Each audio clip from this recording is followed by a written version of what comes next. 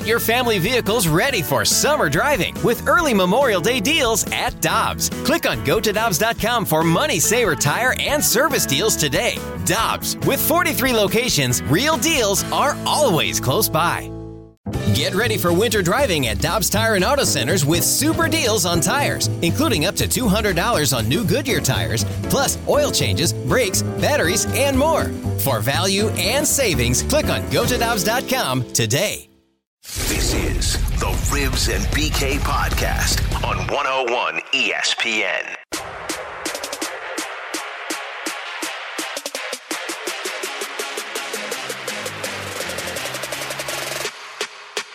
You know, I think the strength of this team going into next year is still going to be our pitching. We have a lot of depth for our rotation.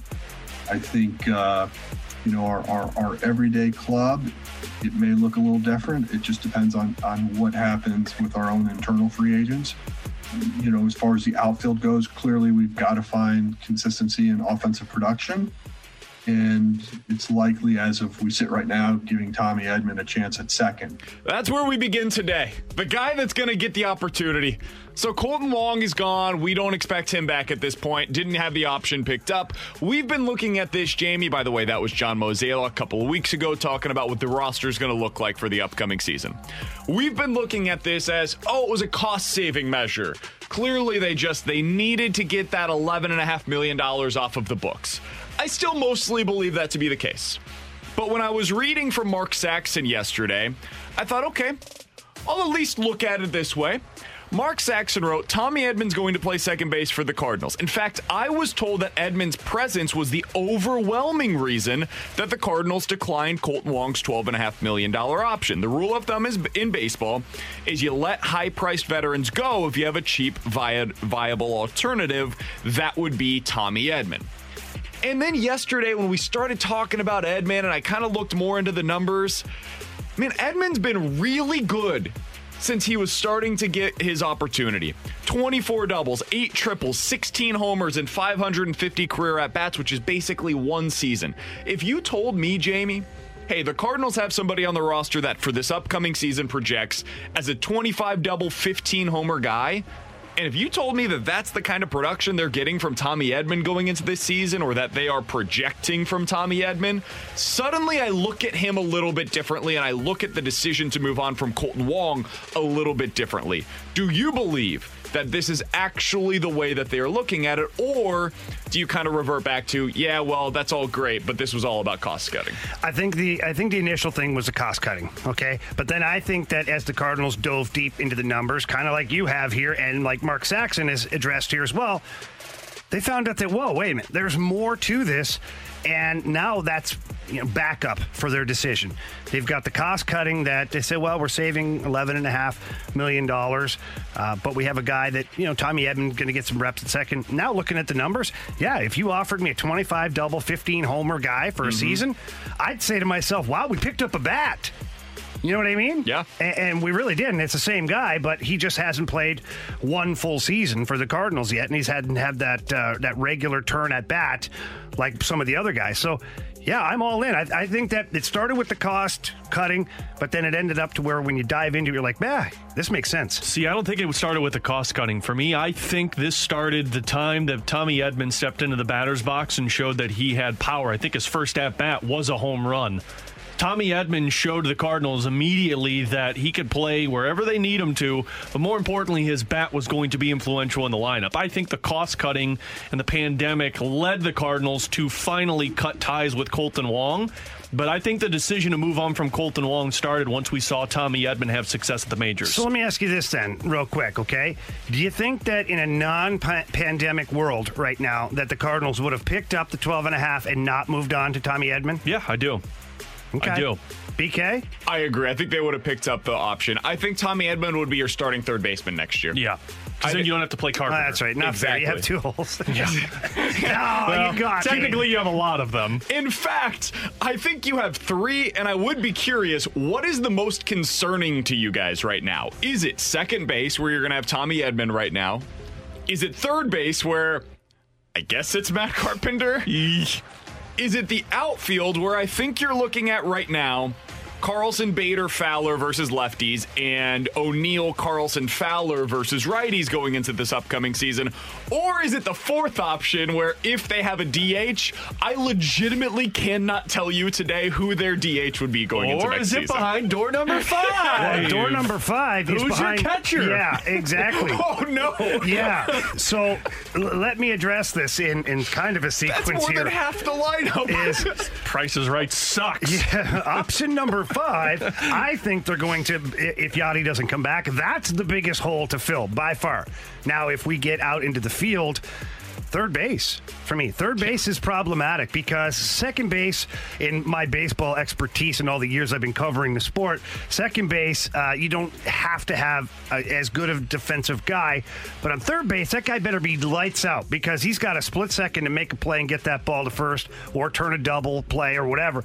I think defensively, third base is more important. And if the Cardinals aren't going to have these big slugging players like we want them to, then it's got to be defense. You can't have a massive hole over at third base. See, I think the second base is an important defensive position. I'm not concerned about it because I think is it more important than third base? I think so because you're thinking the double with plays. the shift? But you're thinking double plays when you got to turn these, and that's DeYoung. You got the and shift, Alex. I don't know. Yeah, but We can put 4 guys at second base. yeah, but let's be Literally. honest.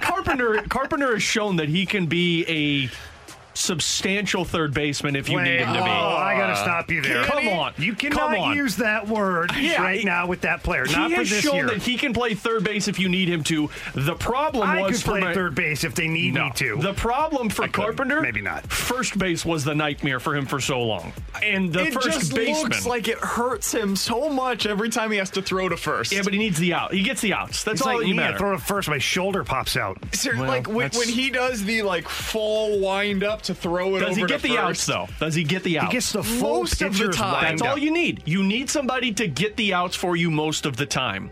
At second base, you're turning double plays. I don't think this team has a third baseman on the roster right now. I do. $18.5 million says differently. What I mean by that is, let me clarify. Take 2. I don't think the Cardinals have a third baseman on the roster right now that I would feel comfortable with starting every day going into the season. But is it because of his Tommy bat? Edman isn't even an everyday third baseman to me. Jamie, how many times did we talk about him kicking the ball over there at did. third as well? I think he's much better defensively at second or in the outfield than he is at third base. I definitely don't feel comfortable with Matt Carpenter over there every day. Is it because of his bat, though, or is it truly because of his defense? For me, it's all of the above. Are you talking about for Edman or for Carpenter? Carpenter. For Carpenter, it's both. See, I think the offense Yes, concerns people is the more than answer. I think offense concerns more people than defense at third base with Carpenter. So there are some projections that have come out Yeah, today. if he's slugging it left and right, I don't care so much about the errors. There are some projections that came out today on FanGraphs. It's called their ZiPS projections. Oh, yeah, Basically, the old ZiPS. This is them looking at what a player has done throughout his career, what the age curve is, and what should we expect from them going into next season. That expect word, I know. We keep coming back to that. Matt Carpenter on these projections, and tell me what you guys would think of this kind of a season from him. They have him down for a .235 batting average. Not good. A .350 on base percentage, which is really good. And they have him hitting 17 homers and 25 doubles next season in 120 games. I think I would sign up for that. If you told me that I could lock that in today or press my luck and see what happens. Is on base? Is that because he gets hit by a lot of pitches? No, because he walks a lot. It's because he does swing the bat. He did get hit more than anybody else That's last true. year. That's He true. did. I was proud of him. 25 doubles, 15 to 20 homers, a .350 on base. I think I would sign up for that. Well, if hell. you could, where's the dotted line? Yeah, if he hits 18 home runs, that's $1 million per home run. I'm fine with it, right? That contributes somewhat. That's actually really good. That's a contribution for your Yeah. team. By the way, Tommy Edman's numbers, for what it's worth, they have him projected for 25 doubles, 12 homers. I do love this number, 17 steals next season, and a .270 batting average. That's a heck of a player. It's a If leadoff that's what if that's what the internal numbers look like for the Cardinals, I kind of understand why they decided to go this route with him as your starting second baseman.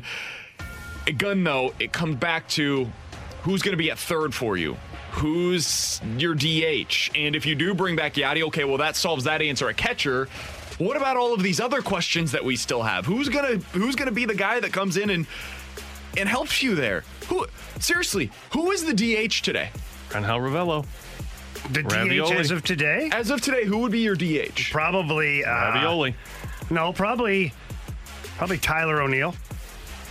I'd have Carlson, Bader, and Fowler in the outfield. I'm not saying it's a great option. All I'm saying is, as I look at the roster, it's an option. 65780 is the Air Comfort Service text line. Seems like Ravioli looks a little bit better to you guys now. Who would No, he you doesn't. want to be the Cardinals' designated hitter? Like, if they decide that is going to happen in the National League next year, and we still don't even know if that's going to be the case, if they decide that the DH is going to be universal next year in both leagues, who would you want to be the Cardinals' DH based on who's on the roster right now? I'm not saying you can go get Jock Peterson. I'm saying with the roster as it is currently constructed, who would play that for you? I don't think there's a good option. Oh, Max Schrock to do it. Oh, yeah. Too bad on that Okay. one. Oh, sorry, guys. I love Jeez. this Air Comfort Service text line 65780. Right away, I knew this was coming too. I threw the hook in the water and I was waiting for the first fish to grab it. O'Neill just won a Gold Glove. You're going to put him at DH? Hey, he's Come not on, wrong. man. He's not wrong. He's not wrong. He won a Gold Glove. You know what? Actually, Maybe he hit the ball with that Gold Glove. It's pretty hard. on that line of thinking, one thing that you could do Oh, God. is put him in right field and bat Dexter Fowler As a as your DH? DH. Yeah, I guess Not a so. bad option. Yeah, I mean, we got all that great defense. Plus now. defensively It's in the not a good outfield. option, but it might be your best option. Hey, let's be honest. The defense of Tyler O'Neill, Rivs, is a little bit better than the offensive upside for Tyler O'Neill. Yes, it is. You're right. It's 11:11. Your time check brought to you by Clarkson Jewelers, an officially licensed Rolex jeweler. We're going to talk to Justin Falk, the Blues defenseman, coming up at 12 o'clock. We've got a lot of questions for Danny Mack. He's going to join us coming up at 12:30. But coming up next, guys, the NHL is looking at any and all options to be able to get this season in. And it sounds like we could be watching hockey starting in about 6 weeks. What is it going to look like when we do? We'll try to discuss some of their options coming up next on 101 ESPN. We're back to the Ribs and BK podcast on 101 ESPN.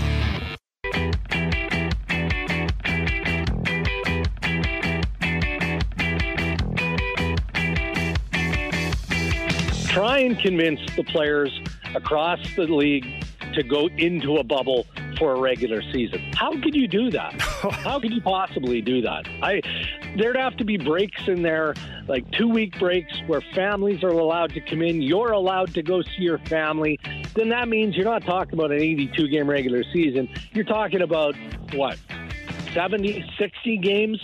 The bubble experiment has been a terrific success for what it is and what it was needed to be. To extend it into the regular season, I think that's too much to ask of the players. Or is it? Or is it? Oh, wait! That was Darren Drager on with us about a month ago talking about whether or not the players would sign up for an entire season in a bubble. I think the answer to that question is no. Still. It will be no for an entire season. But would they sign up for a quarter of a season in a bubble-like atmosphere? Would they sign up for half of the season in a quote-unquote hub-like atmosphere? That might be on the table. Gary Bettman said yesterday that the restrictions for travel in Canada could mean the NHL has to create a hub type of a model to open up the season. He said, quote, "We are exploring the possibility of playing in our own buildings without fans or fans where you can, which is going to be arena by arena basis. We're also exploring the possibility of a hub city. You'll come in, you play for 10 or 12 days, you'll have a bunch of games without traveling, you'll go back home for a week to be with your family, we'll have our testing protocols and all of the other things that you need." He also indicated that the NHL is at least exploring the idea of a hybrid scenario where some teams are in the bubble, other teams get to play at home, and you move in and out of those two scenarios. Jamie, Ferrario, I want to lean on your expertise here. What the hell's going on with the NHL? We're 6 weeks away from what they hope to be the start of the season, and they don't seem to have a whole lot of answers for the questions that are being asked. What do you think is going to take place here? Well, look, they're banging around ideas all over the place because the NBA has thrown a wrench in everything. And not because they're bad guys, not because it's a bad league. It's just they're starting December 22nd. And that starts the clock on the NHL pretty much, that they have to get busy early January, mid-January latest. That February 1st, although it could happen, I feel like that's really late. And so a couple of things playing into it, guys, is the escrow's capped for this year. So the owners can only take so much from the players as far as the revenue sharing between the players and the owners. So therefore, it's in their best interest to get these guys back playing. Now, the union and the league have to come to an agreement, which could be a little difficult. Hopefully not baseball-esque from last season. So are you saying that the NHL is viewing this as they're not going to lose money on every game that they're playing? Well, yeah, no, they're not. Interesting. And the one thing to remember, it's crazy. So you're saying playing more games is good for the sport, not bad for the sport? Yeah, they will not experience biblical losses if they play. So a couple other things here to touch on quickly is they have the TV contract with the NBC network. And the NBC network is also covering the Olympics coming up, which as of right now, they say is going to happen. Therefore, you have a small window to squeeze in your NHL season and fulfill your contractual obligations.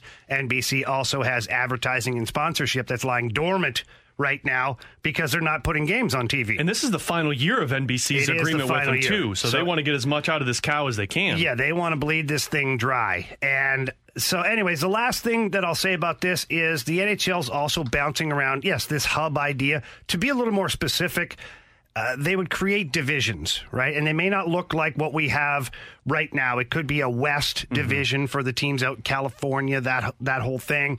Could be a mid division, our mountain division. Could be, all these things. And they'll have one place that will be the hub arena and hub hotels. And what'll happen is you'll have a schedule built around, 4 teams or 5 teams or 6 teams rather that go in and play each other a bunch of times. They get out and the next 6 teams follow and come in and play in that hub. And what they do is they create this bubble around that one arena. So it's not like this $100 million project. They're literally essentially blocking off a hotel and a rink, and players deal with it. And the hope is that that's temporary. The hope is if they have to do that you're going to be able to, at some point, maybe it's a month in, maybe it's 2 months in, get back into your stadiums and normal travel and have fans in the building. A lot of this, too, at least from a couple people I've talked to, this is a lot because of the local governments, too, where it comes to the state governments not allowing people from Florida to come into California, not allowing people in the U.S. to cross the border into Canada. Yeah. This whole hub city division realignment is because of Canada. They know nobody's going to be able to go to Canada unless they're going to quarantine for... Damn Canadians. Yeah, way to go, Canada. I appreciate that. So they're trying to navigate through that, and the way to navigate through that and then all of the state restrictions is to create these divisions of where you have the West Coast and the Mountain Time, the Central and the Midwest areas, and then, of course, the East Coast. The hope is, though, that you get back to this. I was really surprised, and I saw it on The Athletic a couple of days ago, how many players said they'd be willing to do a bubble if it was half the season or less. Oh, yeah. Which, look, they want to play. They want to get paid, dude. Let's be honest here. One, everybody loves to play. Oh, we do it for the love of the game. I love hockey, too, but let's be honest here. It's a job. I love coming to work every day. I love doing sports radio. Be careful. If they told me that I'm not getting paid anymore, well, I'm not going to be doing this job. Wait, whoa. You get paid? Whoa. Occasionally. Hey, wait a check minute. does seem to clear. But seriously, they sent me a bill last month for airtime. That was the right decision by them. Because you're the former Blues defenseman, Jamie Rivers. Former superstar Blues defenseman. Yeah, don't forget that, okay? That's in my contract. I'm sorry. Let's be honest here. We have an awesome job. We come into work every day. Our job is to watch sporting events and then to talk about them. That's pretty damn cool. It doesn't even, we don't have to travel a ton. We don't have the exhaustion of playing a sport. This is a pretty awesome job. If they told me tomorrow I no longer get paid for it, I'm not going to be here. So for the athletes, yes, they want to get paid. Go ahead, Jamie. All right. Oh, my God. Now, hopefully they wrote all that down for you, BK. He got it. Anyways, now, another thing to touch on with these multiple hubs, we'll call them multiple bubbles, is in not spending a ton of money on creating those bubbles, they're easy to disassemble. So if we start getting some relaxed restrictions around the country, maybe Canada relaxes its border thing, whatever the case, it won't cost them millions of dollars to disassemble this so-called bubble that they've been using. And I think that's the key, is they want to be able to have that flexibility of, yes, we're providing a safe environment for our players to come in. We're getting our games played and our TV contracts fulfilled.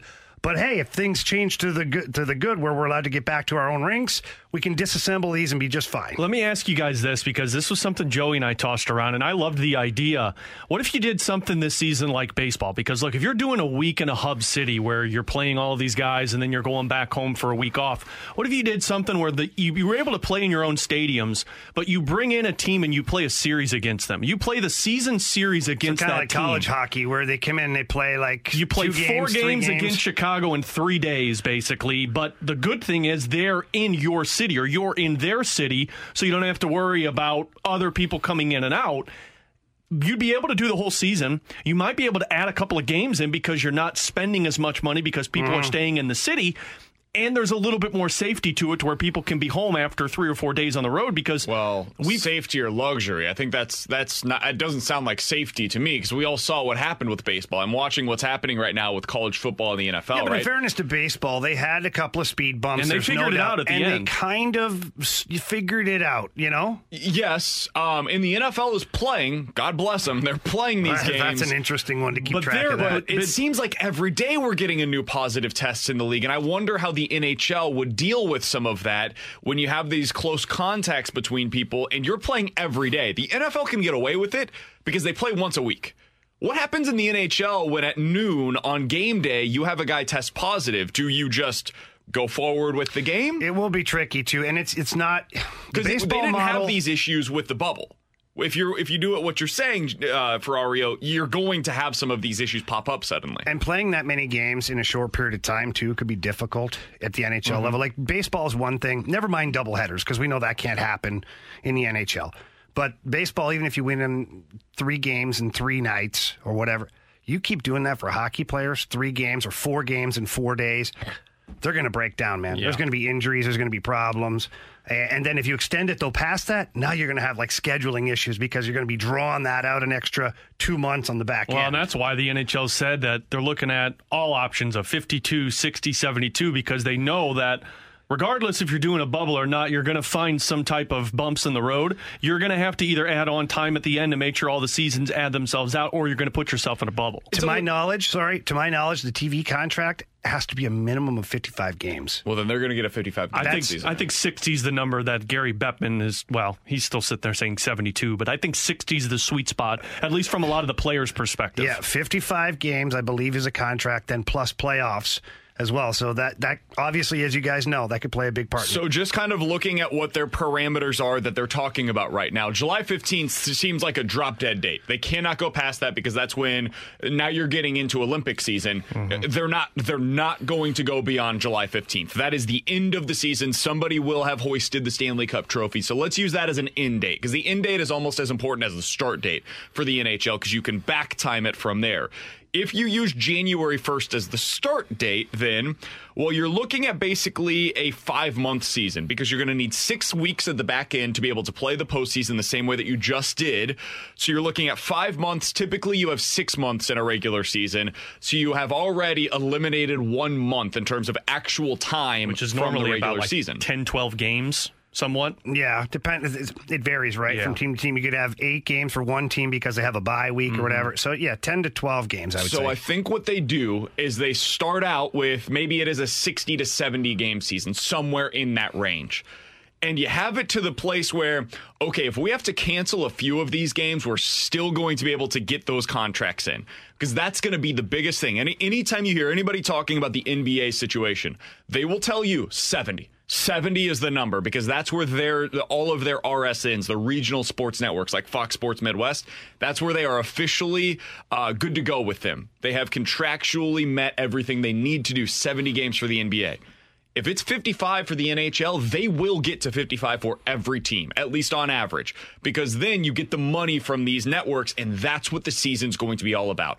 Get as much money as you can while you can. It's why we're playing college football. It's why this season will take place for the NHL. Even if there are no fans in the stands, they're going to find a way to make that work, even though this is going to be a logistical nightmare. Oh, boy. An absolute nightmare to put together. I can't imagine how difficult this is going to be for the owners, for the players, trying to work around, because there Families, will be everything involved. That's a big part. they're going to have positive cases. It's going to happen. It is going wild right now. I mean, I don't know. Heck, it happened before they all went into the bubble. Almost half the league had positive COVID tests before they got to the bubble. And it's gotten worse. Like, just look around your everyday life, right? I don't know how you guys have been affected, but I know multiple people, not like that I see every day, but that are at least tangentially related to those people, that are all coming down with it in recent weeks. So, this thing is starting to spread in a way that I didn't see, at least personally, early during this pandemic.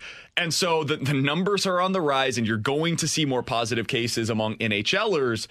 And that's where I don't know what their answers are going to be. But as much as the schedule's a question right now, Jamie, they're going to have to have answers to how they deal with those positive cases as well. The NHL has their protocols. College football has its own protocols. And this weekend, basically, the SEC is not playing because of them. The NHL is going to have its own. And it's one of those things where it's a trial by fire. Major League Baseball had protocols, and they didn't follow them. And then they just decided to figure it out on the fly. The NHL needs to know immediately what they're going to do if and when that happens, so that way they can actually make it through the season, not just start it.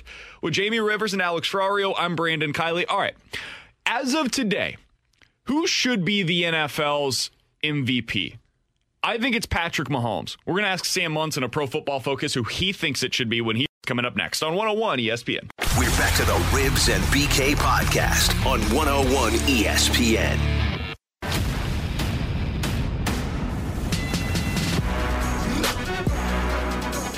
He's former Blues defenseman Jamie Rivers. That's Alex Ferrario. I'm Brandon Kiley. Let's go out to the Brown and Crouppen Celebrity Line. Excited to be joined by our guy, Sam Munson, Pro Football Focus lead NFL analyst. You can follow him on Twitter as well, at PFF_Sam. Sam, we always appreciate the time, man. How you doing today? I'm doing good. How about you guys? Doing fantastic. So let's start out with the big game from the weekend, the game that I did not see coming. And that, of course, is the Saints just dominating the Tampa Bay Buccaneers. What's going on with this one? Sam, did we learn more about the Saints in that game, or did we learn more about the Bucs in that one? I think we learned a lot about both sides. And you're right, it was a kind of results out of nowhere. I think even heading into that game, most people thought it would be an even back and forth, a really good encounter. And if it was going to go one way by a landslide, I think people could see it going towards Tampa Bay, not New Orleans. But I think the Bucs got out-coached on both sides of the ball. I think their game plan on defense was just bad. They sat back and played soft zone and just let Drew Brees pick them apart. They didn't force him to be accurate, to be efficient, and to be shooting the ball into tight windows against aggressive coverage. And then the other side of the ball, the Bucs just didn't have an answer for a team that was actually able to pressure Tom Brady. And that isn't something that he's had to deal with all season long. But you lose Ali Marpet at guard. They replace him with Joe Hagan. Suddenly there's a turnstile on the offensive line. And this offense just doesn't have those intermediate routes, the quicker plays that can get rid of the ball before pressure arrives. They've got a bunch of longer developing deeper routes, and then they've got checkdowns and nothing in between. And that's why you saw even, down 4 scores, Tom Brady is still dumping the ball off time after time to a running back in the flat because he just doesn't have another option. The alternative is to hold onto the ball and take a sack or a hit because they don't have that intermediate level of receiving threat. And I think that's something that they really need to work on.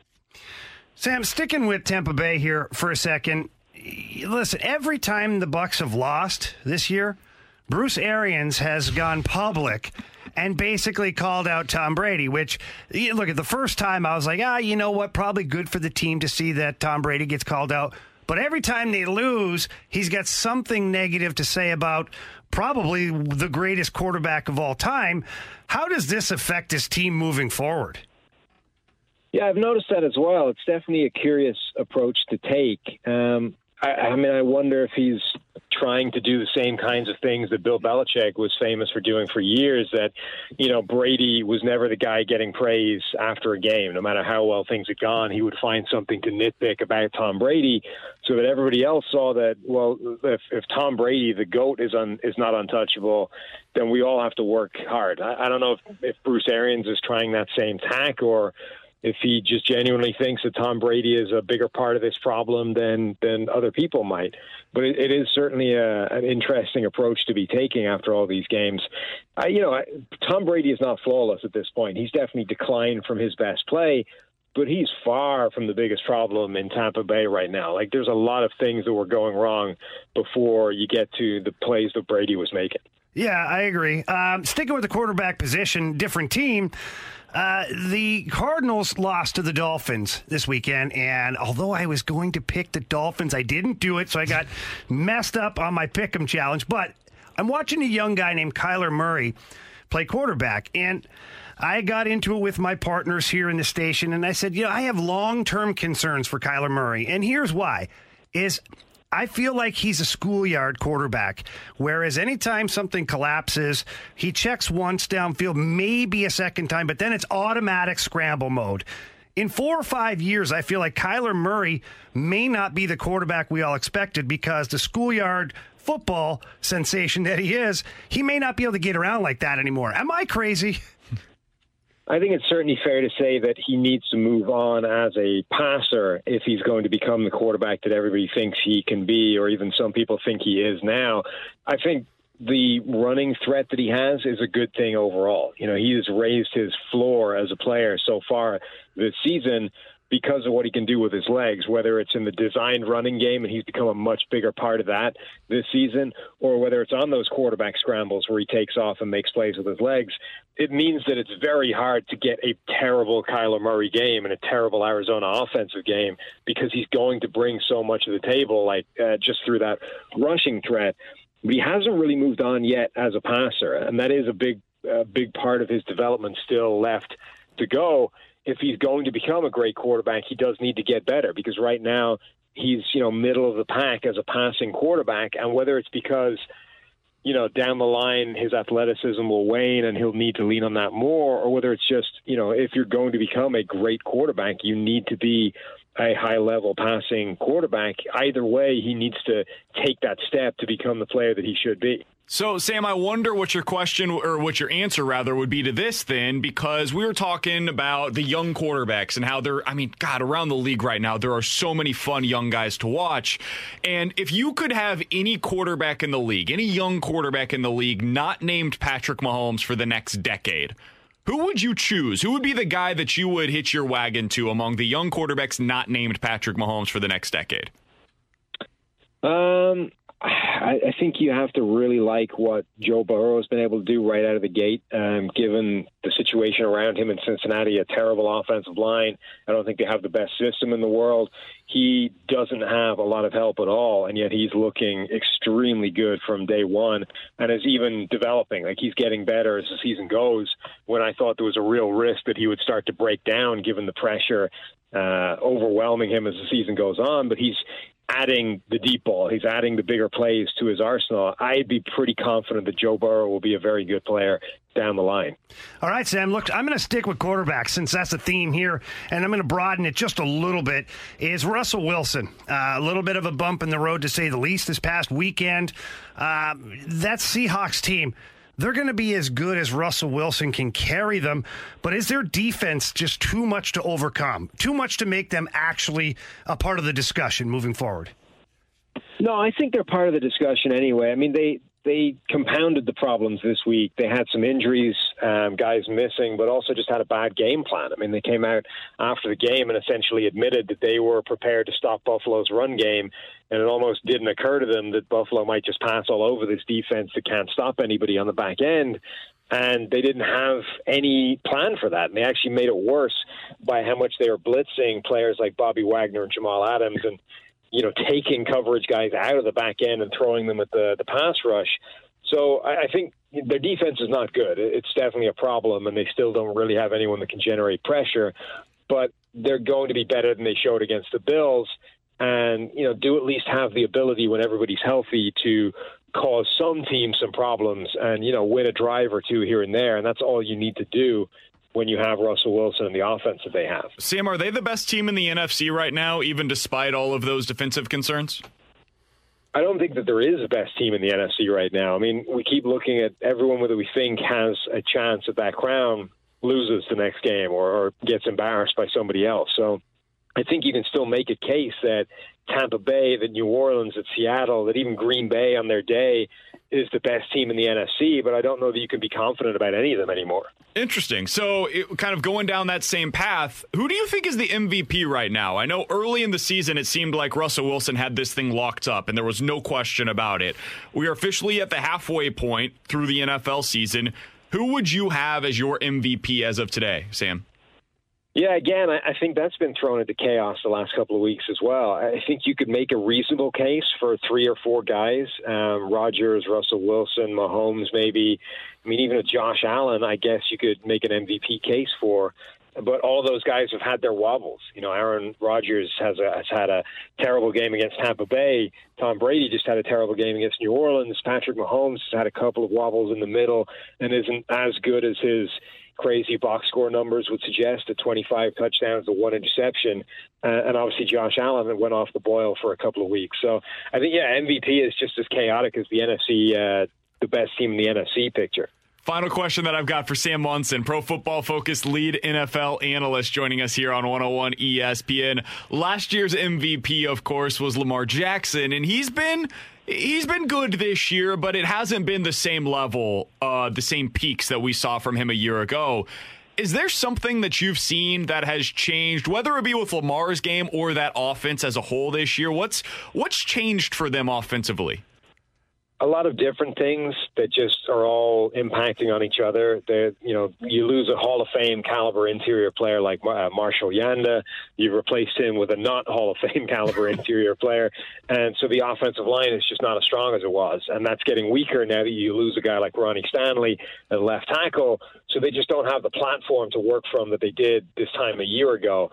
And that's making the run game a little bit less effective. And Lamar Jackson's been injured himself, so they sort of dial back how much they're using him in the run game, which also makes it less effective. And then the fact that the run game isn't as scary and as dominant as it was a year ago means that teams don't have to address it the way they did. They don't have to sell out against the run and do crazy things on the back end to expose easier pass attempts for Lamar Jackson. So now he has fewer of these easy pass attempts that he had a season ago. And then he's just playing worse. You know, he was playing at a kind of unsustainably high level last season, and some of those things have come back down to earth, and he's starting to make a few more mistakes than he did and starting to miss a few of those easy pass attempts. So I think the Ravens are there's 3 or 4 or 5 things that are all a little bit off where they were last season, and all those things are kind of magnifying each other and just making the sum of the problems bigger than the individuals. He's Sam Monson. Find his work over on Pro Football Focus. You can give him a follow on Twitter at PFF_Sam. Sam, we always appreciate the time, man. I would appreciate it if on your Twitter account you spent less time talking about Patrick Mahomes' interceptions that didn't count and more time about how great Patrick Mahomes is. Talk with you again soon, my man. There's enough people out there doing that. I'm gonna stick with the other way.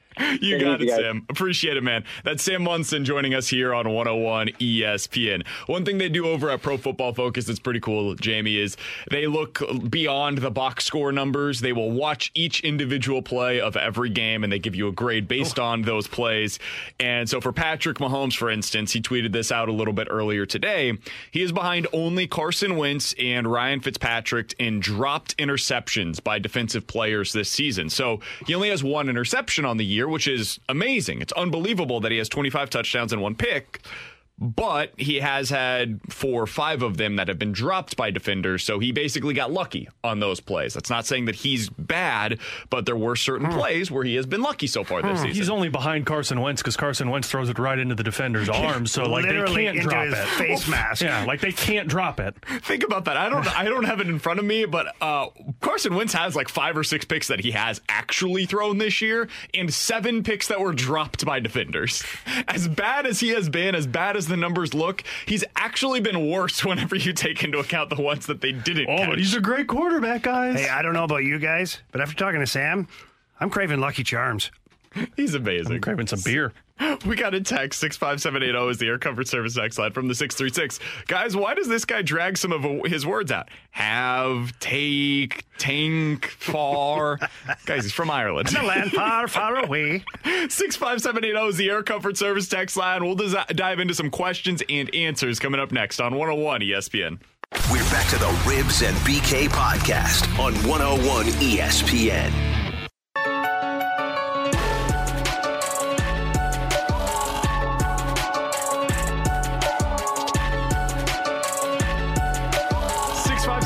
Is the Air Comfort Service text line for questions and answers. All right, we got this one from the 314. Guys, I got in trouble over the weekend.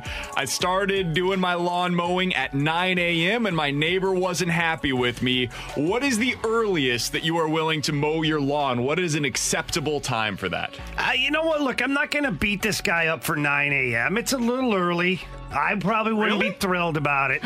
Well, on a Saturday. I was like stunned. What the hell are you doing at 9 a.m. You're still sleeping?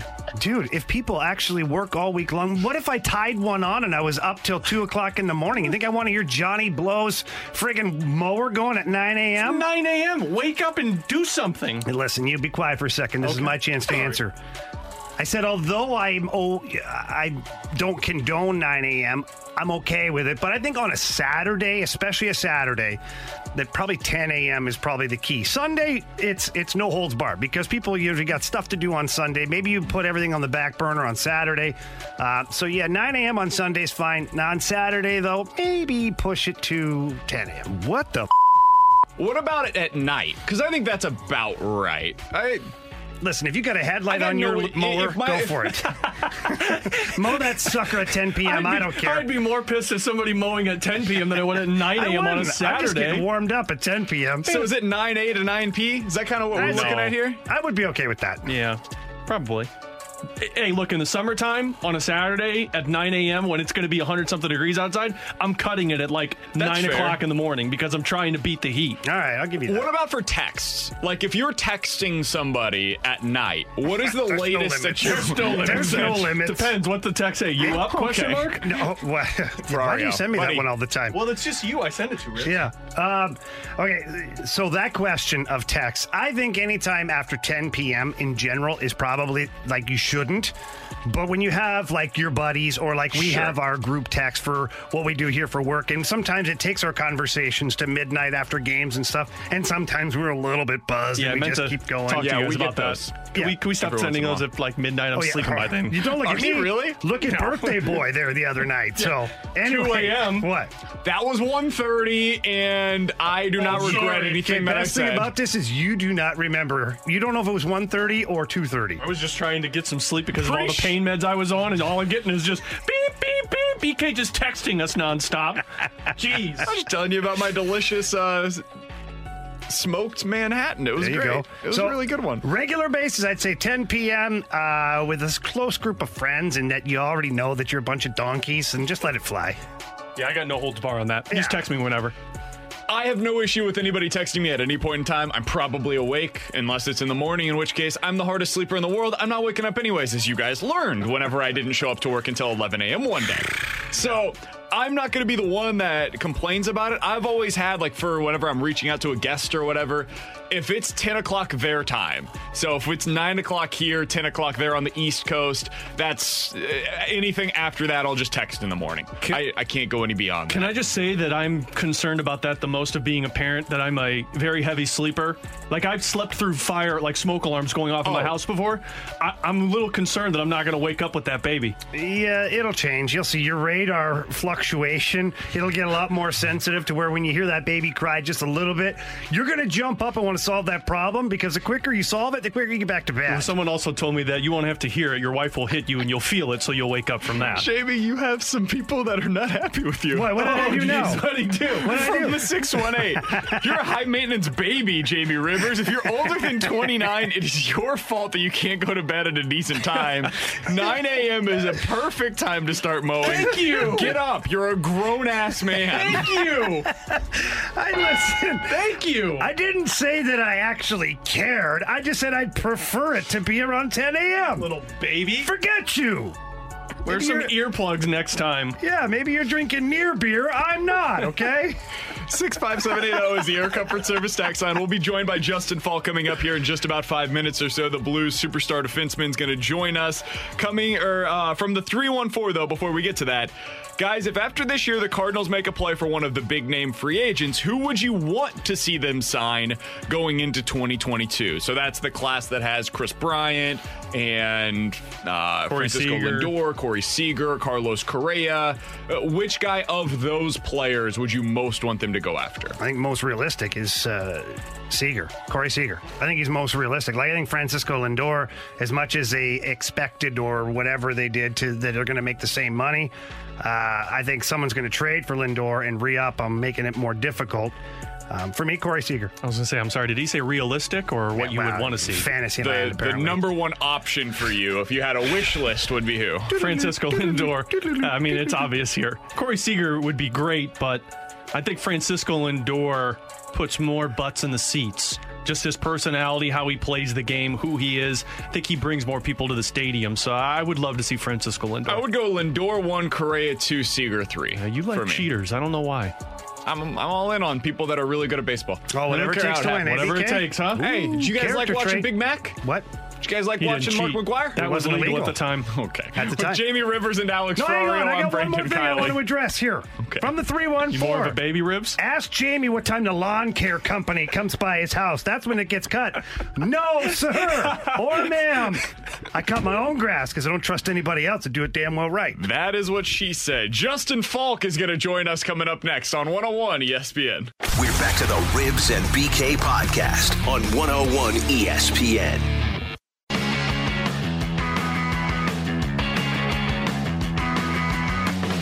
Former Blue superstar defenseman Jamie Rivers. That's Alex Ferrario. I'm Brandon Kiley. Excited to go out to the Brown and Crouppen Celebrity Line to be joined by Blues defenseman Justin Falk here on 101 ESPN. Justin, we really appreciate the time, man. How are you doing right now? Good. How are you doing? We're doing fantastic. So I wanted to start with just kind of open-ended. What has the last, 2-3 months been like for you as you go through kind of the uncertainty of when the season's going to start and what your off-season's been like so far? What have you been up to? That's pretty good. I get to hunt. I haven't been able to do that, so probably won't get to do that for a while either. So I'm doing all right, I guess. I mean, pretty much a normal off-season. It's just, I mean, I guess it's not just because you don't know exactly when things are going to start, but you can still pretty much treat it the same as normal, and I just get a little bit more hunting time, I guess. Justin, where are you hunting at, and what are you hunting? I'm in Minnesota. I've been pretty much, I did a little pheasant hunt and duck hunting, and then deer hunting. Have you had any big hits this year? Did well. We did a loaded TV in my truck, so. Oh, we can hardly tell. I got tasked with bringing a TV up to hunting camp this weekend, so no, nothing crazy for deer. We had a good pheasant hunt, and then but there's still plenty of time for that, which is nice, and hopefully it goes well this weekend. Yeah, actually, I wanted to dive into next season just a little bit here. Look, there's obviously, last year was an adjustment year for you. You spent the majority of your career, actually all of your career in Carolina with the Hurricanes. You had a very defined role with that team. And look, everybody knows it's tough to go into a new team sometimes and find your spot. But now moving forward, with this upcoming season, you're definitely going to hold a bigger role here. Colton Parayko and yourself on the right side. The team has added Torrey Krug.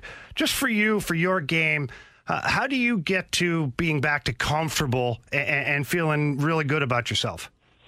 I don't know. I mean, I think I just got to play well. I mean, I didn't play that well, so it's not anything like I'm not really viewing it as that I need to do anything super crazy or whatnot and change everything up as that I've done in the past. So I just need to essentially play better, and that's where I'm at with that, I guess. And like you said, it's probably going to be a little bit easier, just in a sense with how the pairs might match up and all that stuff. But yeah, I mean, I'm just taking it as I just need to play a little better. Yeah, let's dive into that just for a second, because like when I played, it was tough. Like I was bouncing around. I wasn't to your caliber, right? I was like a 5'6", maybe 7 defenseman on the depth chart. So I played with everybody. I played right side, left side, and it was hard to always find a comfortable spot. For yourself last year, you had to adjust to, well, 1, multiple partners, and 2, sometimes playing either left or right side. How much of a difference will that make for you just to settle in and play your strong side and hopefully not have a carousel of partners? Yeah, I think it's good. I think it helps a lot of people. I don't necessarily. I've always been one to kind of think, let guys figure it out and spend some time together and kind of create some chemistry as a pair. So obviously it's a little bit different, and I hadn't probably played left side since college. So, but at the same time, I think I was starting to get more comfortable at the end of the year there. Which was quite a long time ago now, February and March, and then into the playoffs a bit with kind of flipping back and forth, and it is something I hadn't really done before, so it took me obviously a little bit of time to get used to it and more comfortable with it, but it'll probably help, and I don't think anyone's going to deny that it's a little bit easier just sticking with one side or having that clarity of knowing probably where you're going to line up every night. Now, Torey Krug, an addition to the Blues blue line this offseason. I know you guys have a little bit of history. I think you guys played together at the World Championships, and if I'm not wrong, I think maybe even you guys played as partners for a little bit. Is that something that you would welcome with open arms and something that you'd be comfortable with, having Torey Krug play the left side? Yeah, I don't think anyone's complaining about that signing. He's a good pickup. Obviously, he's very well established, and everyone knows what he can do, and he's a pretty good player back there. So, yeah, I mean, I obviously don't know what's going to shake out and how it's going to go, but I think everyone's going to be comfortable playing with him. And like you said, we did it before in a rather short stint, and obviously a different situation, but we did play together a little bit at World Championships there, and I don't know. I think our team did pretty well that one. I did a few of them, so I know which one it was. I just kind of drawn a blank, and I think we might have taken third or got a bronze medal there. But I think we were fine together there and played well. So I don't know how it's going to shake out, like I said, but I don't think anyone's upset about having to play with Krug. It's obviously probably the opposite. So. We're talking to Justin Falk, Blues defenseman, here on 101 ESPN. And now, Justin, you said in your own words you didn't play that well last year. I'm curious, for Blues fans, I mean, a lot of them are still very excited to see what you look like in this team next year, to see what this team as a whole looks like next year. When you're at the top of your game, what should Blues fans look for that will be different than what we saw a year ago? What do you feel that is different whenever you are playing to the peak, which we've seen from you so many times in your career, for sure? Probably just more aggressive all over the ice. It's in the D zone, offensively, and kind of just the whole deal, I think. Sorry, I'm backing up, so you probably hear that thing beeping in the Just don't run over anybody, but no, I'm off to Home Depot, so you guys are getting the full tour today.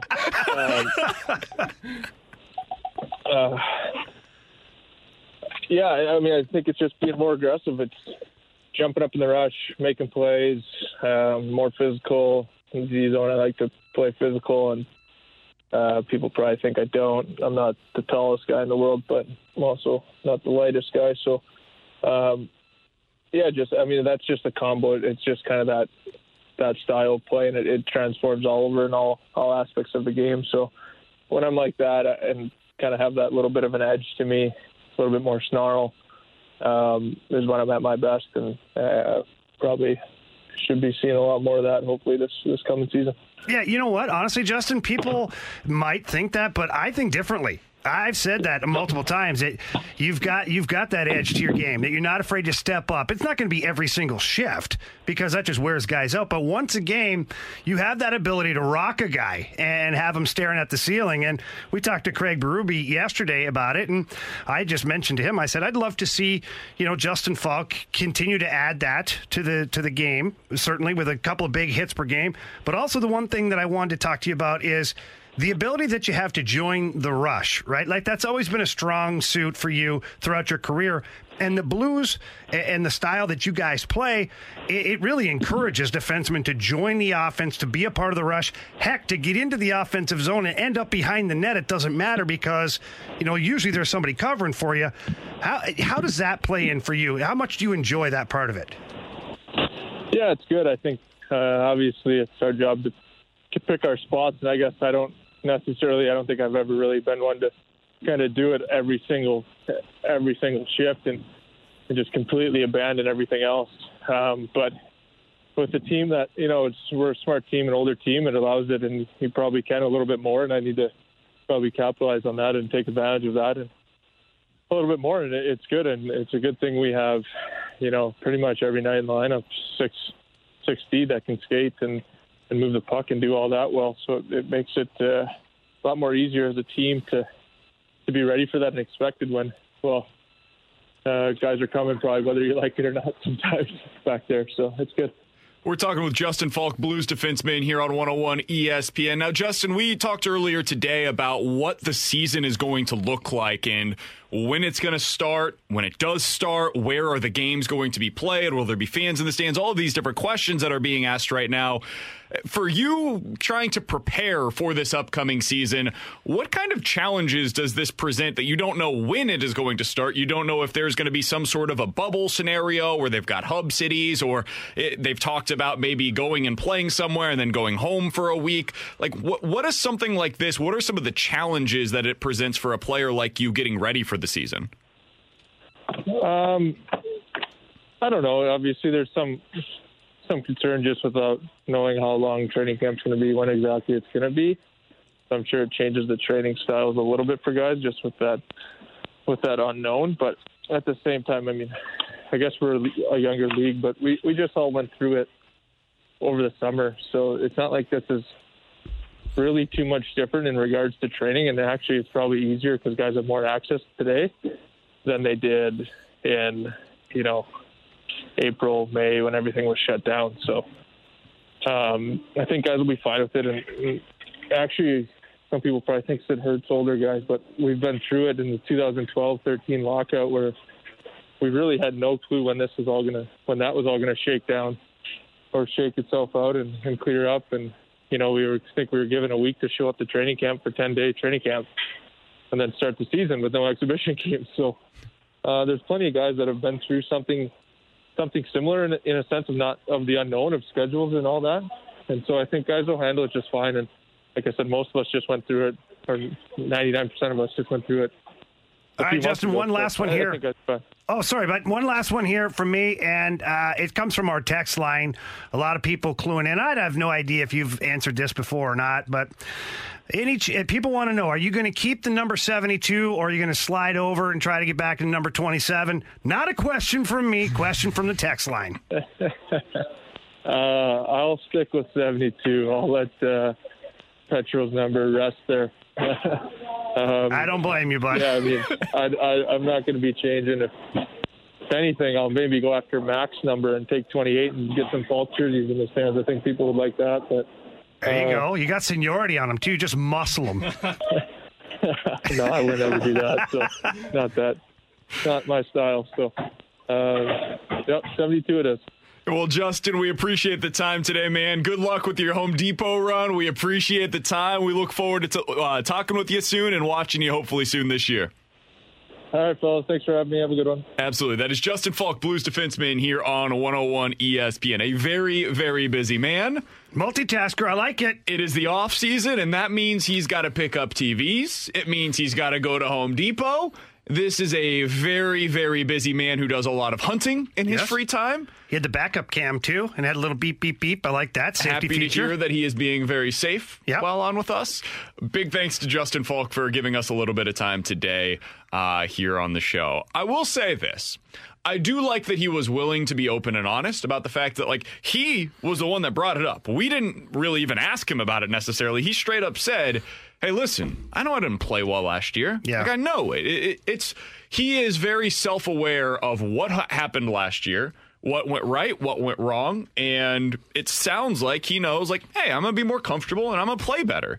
When you ask him, like, what does that mean? It means I got to be more aggressive. It means I got to play my game. I got to get back to being myself again. So I do respect when a player is willing to be open and honest about his struggles and appears to have a plan for attack on how he gets better. Now, will he be better? I don't know.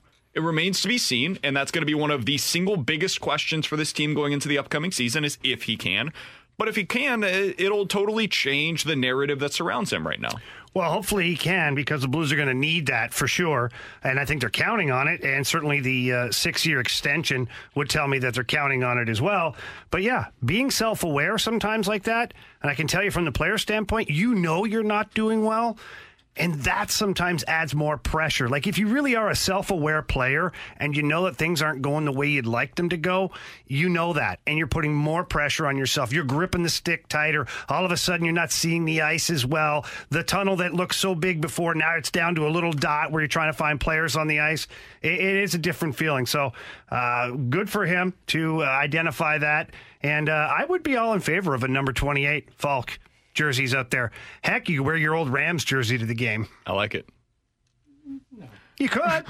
You could, but no. You could. You could pull it off. No, that's terrible. Football night. That's about as bad of an idea as telling people not to cut grass at 9 a.m. on the Saturdays. You know what the worst idea is? What? That we let you turn your mic on. He's Jamie Rivers. That's Alex Ferrario. I'm Brandon Kiley. It's Ribs and BK on 101 ESPN. Let's play a quarterback matchmaker game. There's going to be a lot of teams that are looking at first-round quarterbacks this year. Where would you like to see their former quarterbacks end up, including Dak Prescott? We'll answer that coming up next on 101 ESPN.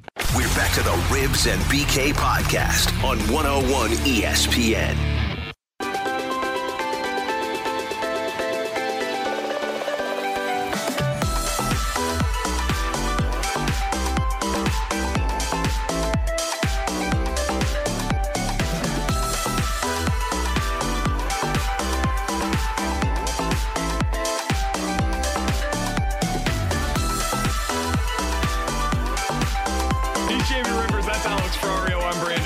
Ribs and BK on 101 ESPN. All right. So ESPN ranks their teams most likely to draft a first-round quarterback next year. It was basically everybody who either has a really bad young quarterback or has a really old good quarterback. No breaking news there, right? I wanted to take this a step further, though, Jamie. Of these teams that currently have these guys employed, so I'm talking like Sam Darnold, Daniel Jones, Jimmy G, Dak Prescott.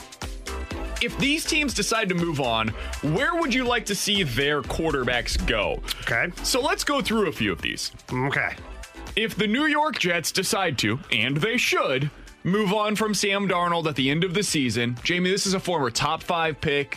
He was a big-time prospect coming out of USC. Where would you like to see him end up in his next team? Can I say the living room? Well, at home. Not a team. The NFL Network front desk. College game day. That doesn't count at all. Okay. That's mean, too. I shouldn't say that. What the hell? But is it wrong? Anyways, what would I like to see Sam Darnold? Not on any of the teams I like, that's for sure. Wow, this took a turn. What an ass. Well, really? What's your first thought? Ferrario, where would you like to see Daniel? Sam Darnold. Sam Darnold. No, thank you. I'd actually put him in the Giants. Why? I'd go from a bad team to another bad team. So he doesn't have to move? What is going on? He can just change. You see what he does there. You see what he does. That's horrible. What's happening? Flip Sam Darnold and Daniel Jones. That's insanity. Where you have the same thing insanity. and you just keep repeating the same mistake. Okay, since you guys aren't giving a real answer. We are, actually. That was actually my real answer. I'm going with the Pittsburgh Steelers. I think Big Ben has a year or two left in him. And that was a real answer? Yes, I mean, it's because an answer. I would like to see him go behind a quarterback.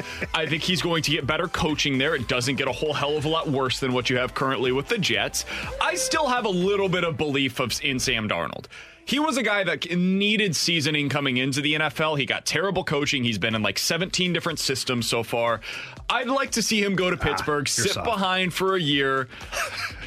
Aren't you the one that said Dylan Carlson shouldn't come up because he's going to get... I did. I was right. Traumatized? And he did at first. So did Sam Darnold. He's had Adam Gase trauma for his first 3 years. That'll haunt your dreams. Go to Pittsburgh, sit behind Big Ben for a couple of years. When Ben retires, you can take over as the heir apparent. He's still a blue chip talent. It hasn't worked for him at all in New York, but I would like to see him get his opportunity with a good quality franchise that has a little bit of stability, and he's going to have receivers that he can actually throw to in Pittsburgh as opposed to the guy that he currently has in New York. He's got Jamison Crowder and then a bunch of nobodies right now. So I'd like to see him go out there. All right, let's see if I get the same answers on this one. Receivers in the Giants organization if he'll go there. He's got Frank Gore. Okay. So we're going to the next one. Daniel Jones. Where would you guys like to see him end up after the season? It just keeps getting better. Oh, my Lord. Where did Danny Dimes, where are we going with you? Wow. I'll put him in New Orleans behind every one of their quarterbacks. He'll go behind Breeze, Winston, and Taysom Hill. Maybe he'll get some playing time. I'll go ahead and give my answer to the question. In all sincerity, where is he going to fit in? He's going Indy. Let's see him in Indy. You know what? I almost said that too. I almost said Indy and Tennessee. What is Indy going to do? They're stuck in purgatory right now. They've got a really good defense, a great head coach. Their offense is too good for them to be bad. They're not going to be able to get up high enough in the drafts to actually take one of these elite level talents. I don't think Daniel Jones is a great player. I would love to see him in a great system, though. What's his name? The head coach there is pretty good, too. Frank Reich. Yeah. I love Frank Reich. He's a former quarterback. He is? Yeah. Really good quarterback. Dropping knowledge on you, Alex. I would like to see Daniel Jones in a really good situation, and I believe that Indy is a really good situation. I will second that. I'm with you on that one. The next one, I think I'm going to get a real answer from you guys. Oh, boy. How about Jimmy G? Where would you like to see Jimmy G end up if the 49ers decide to move on at the end of the season? New England, baby. No. Send him back to the Patriots. No, thank you. That's what I'm doing. No, not even the dog is taking him back in New England. Who the dog is? The dog, Bill Belichick's assistant GM. Oh, that's right. Wait a minute, it's his poodle, isn't it? No, it's not a poodle. I think it's a mix. It's a shelter dog, I believe. Jamie? So I would like to see Jimmy G. Oh, my God. I think that's the only anscer. I think he has to be back in New England. I have other people going there. Okay. Jimmy G's not going there. Oh, I know exactly who you're putting there. He ain't going there. Yeah, baby. Let's send Jimmy G to Denver. You know what? Okay, you got Drew Lock. But that's exactly why I'm sending Jimmy G there. I'm still on the fence with Drew Lock. You're pulling to Chicago. Yes. Where Chicago this year went into the season, they didn't really believe in Trubisky, but they felt like they had to give him one last shot. The Broncos could do the same thing next year with Drew Lock, where they don't really believe in him, but they got to give him another opportunity to be able to work things out. And then if and when that doesn't work for them, okay, you've got a veteran to turn to who can at least right the ship with Jimmy Garoppolo. I like that. I could see that. All right. Woo. I'm going with New England, though. I'm with Ferrario on this one. Bill wanted him. He wanted him to take over as the starter, and the ownership came in. Kind of young and good. I still think he's fine. He's better than what the Patriots have right now. Is he, though? If you put him in the Patriots right now in their offense, are they any better? That's a fair point. I think the answer is probably no. But if they are able to add a little bit of talent in there, maybe after the season they get a little better. All right, next one up. This is, to me, the crown jewel of the potential offseason. Dak Prescott. If the Cowboys end up getting a top 3 pick, I think they're going to have a really hard time. I don't care what Jerry Jones says publicly. I think they're going to have a really hard time not taking Trevor Lawrence or Justin Fields. So, if they decide to move on from Dak Prescott, where would you like to see him play after this season? Patriots, baby. That's my guy. That's my guy. Right now, if I was Bill Belichick, I'd go all in and getting him. He's by far a way better version of Cam Newton. And I think at that point, you have a franchise quarterback again, and now you can start rebuilding your team. I got 2 teams, either Chicago or Philly. I think both of those. Chicago, That's a so much for the last guy on the list. That's a gritty. What happened? No, just keep going. You're hot. Is Carson Wentz on this No, list? you're doing well right now. Sorry, I didn't look ahead on this one. No, that's why he's on the list, because they could move back on. I just think from him. both teams play a gritty, heavy style, and with Dak Prescott, if he's 100% healthy, adds the running threat, which both teams really don't have right now, but he's got the arm that matches what Carson Wentz has when he is healthy, or what they thought Mitch Trubisky could have been. How about Kyle Shanahan with Dak Prescott as his quarterback?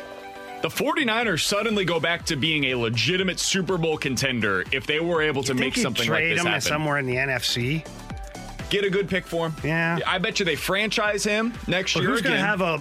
yeah, I guess so. You're right. Okay. If you're the 49ers and you're looking to potentially move on from Jimmy Garoppolo, and they can after the season, if you could get maybe a third-round pick for Jimmy, trade your first-round pick for Dak Prescott, I would do that.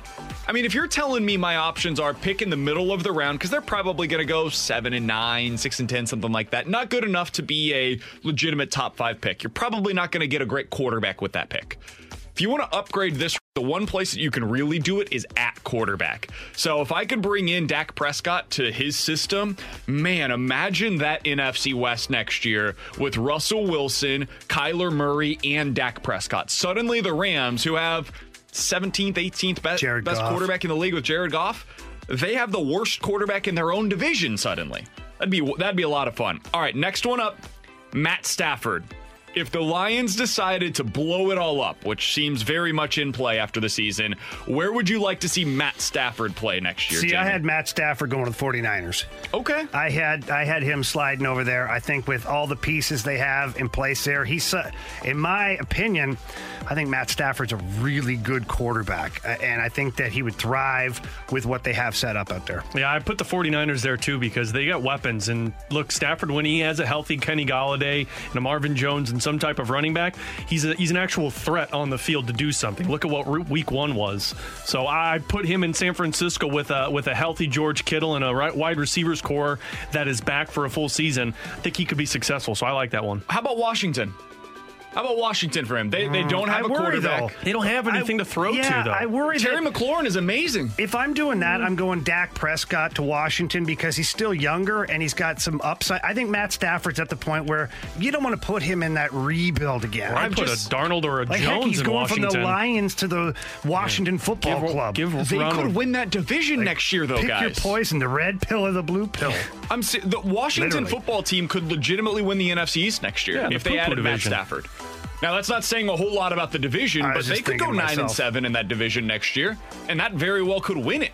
Yeah, I'd put one of the younger. I'd put a Darnold or a Jones in Washington and let Rivera try and mold a young guy into what he wants. Darnold, I like that one. I like Darnold. Darnold looks a little bit, not exactly but a little bit body type like what Cam Newton was in Carolina. I just think that they need stability.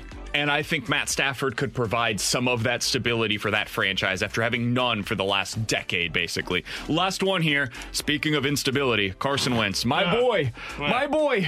We've gone through so much together. I've got a good one for this guy, too. There was once upon a time when I really believed he was going to be a superstar in the NFL. Where would you guys like to see Carson Wentz end up if the Eagles decided to move on?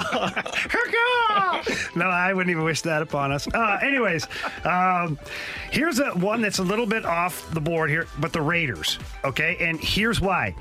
That actually makes a lot of sense. If you go back to before he was drafted, he went to John Gruden's quarterback school. And he was phenomenal with his breakdown of plays, his recognition of things, and John Gruden seemed to really get him. And I think that, and John Gruden was really high on Carson Wentz going into that draft. So if I put those two together and make this little marriage, well, now you have a quarterback that's established. He's not doing well right now, but I think John Gruden could really, really help him. And there you'll be a turnaround in this guy's career. Simple for me. I think I'd put him in Atlanta. Put him behind Matt Ryan for a year, let him get healthy, then tell Matt Ryan to hit the bricks, and then let Carson Wentz be the guy. I'm going Chicago. I think Chicago's going to end up with somebody. There's going to be a quarterback carousel this offseason. I don't think they're going to be bad enough. Similar to what I said about the 49ers, I don't think they're going to be bad enough to take their pick in the top 5 among the quarterbacks. I think they end up with something like this, whether it be him or Stafford, one of these kind of middle-of-the-road quarterbacks. I think that's probably the market that the Bears are going to be playing in. With Jamie Rivers and Alex Ferrario, I'm Brandon Kiley. Coming up next, let's talk to Danny Mac about what the options could be for the Cardinals if the National League does indeed adopt the universal DH. Who the hell's going to play it for the Cardinals? Well, that's Danny Mac next on 101 ESPN. We're back to the Ribs and BK podcast on 101 ESPN.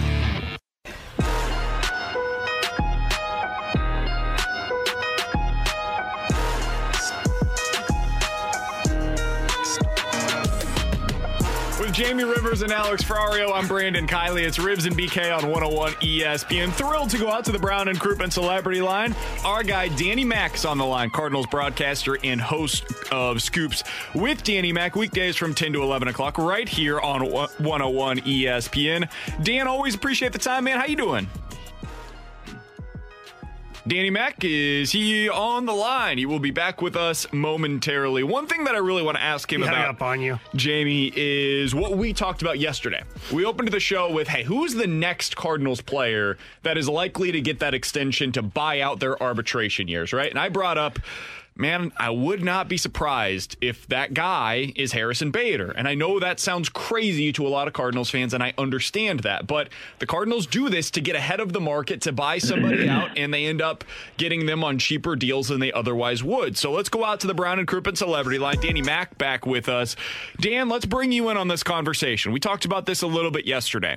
Which Cardinals player, in your opinion, is most likely to get that extension that the Cardinals typically give out around spring training, where they buy out somebody's arbitration years and get a couple of cost control years on the back end? Who do you think is most likely to get that? Well, I think in a CBA year, it's going to be tough for them to figure out exactly where they want to go because of money. Now, in a typical year, I think they would approach Jack Flaherty. I think that would be number one. At least approach him and see what the numbers may look like. Jack has been one that has been pretty vocal about the arbitration process and the frustration of what players get in years 1 through 6. At least you approach him, see what that might be. I'll throw a wild card out at you. What about Dylan Carlson? How about Dylan Carlson? Even though he's not arbitration eligible, but maybe you look at him as being one of these players that they say, you know what, we know he's not arbitration eligible. We know we have a very, very short resume on him at the major league level, but we believe this guy is going to be can't miss.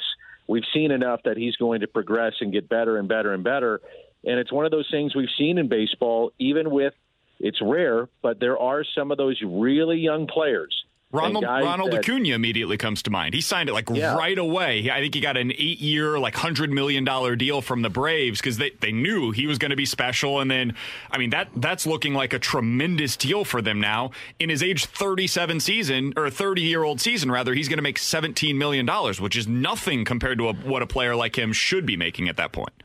The Phillies did that with a player. You know, you mentioned Acuna. There's been others. Now, I think all this, though, guys, is dictated on a CBA because you just don't know, and we're hearing it's Armageddon in 2022, you just don't know what the financial aspect of the sport is going to look like coming out of COVID, and you don't know what the players are going to get. You don't know what owners are going to get in 2022. So that's why this makes this really complicated to do, to say, hey, let's just go out and sign this guy, and this is where the market's going to be. We don't know what the market is going to look like.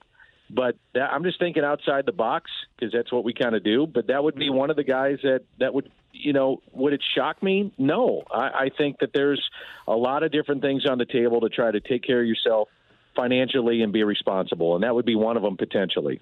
Danny, we were talking, 2 days ago, I think, BK and I and Alex, and we were trying to establish the Cardinals' rotation. And the more we went through it, especially with the injury to Dakota Hudson, and Michaelis, the uncertainty of how he'll be when he comes back, hopefully 100%, hopefully like he never left. But if not, we're struggling a little bit. And so if Waino doesn't return and he does go somewhere else, Who do you think gets the 4th or 5th spots in that rotation? Yeah, I think you'd have to look at your top 3 would be Flaherty, Kim, a healthy Michaelis. I'll go back to the Carlos Martinez one more time potentially. Oh, Danny, you're killing me with that one. Well, let me finish. All right. I prefer him in the bullpen. I think he needs to reestablish velocity with a fastball, and he was getting beat up as a starter, but he is so talented, and as we're finding out, different guys react way differently with COVID, and by all accounts, he was affected pretty hard by COVID. He's going to be a motivated player in the final year of his deal. I don't care what sport you're talking about. When you're in that final year, you're motivated. I would think then Gomber and Daniel Ponce de Leon would be in that conversation. The wild card in this, guys, Alex Reyes. Alex Reyes, to me, would be a wild card in this. That was my horse. I would see Oviedo and Woodford probably on the outside looking in, and then you have to see what exactly happens with the bullpen. I think they tell Genesis Cabrera, Ryan Helsley, John Gant, prepare as a starter in the offseason, and we'll see where we're at once we get into spring training and who's been re-signed, who's injured, who's had a good offseason.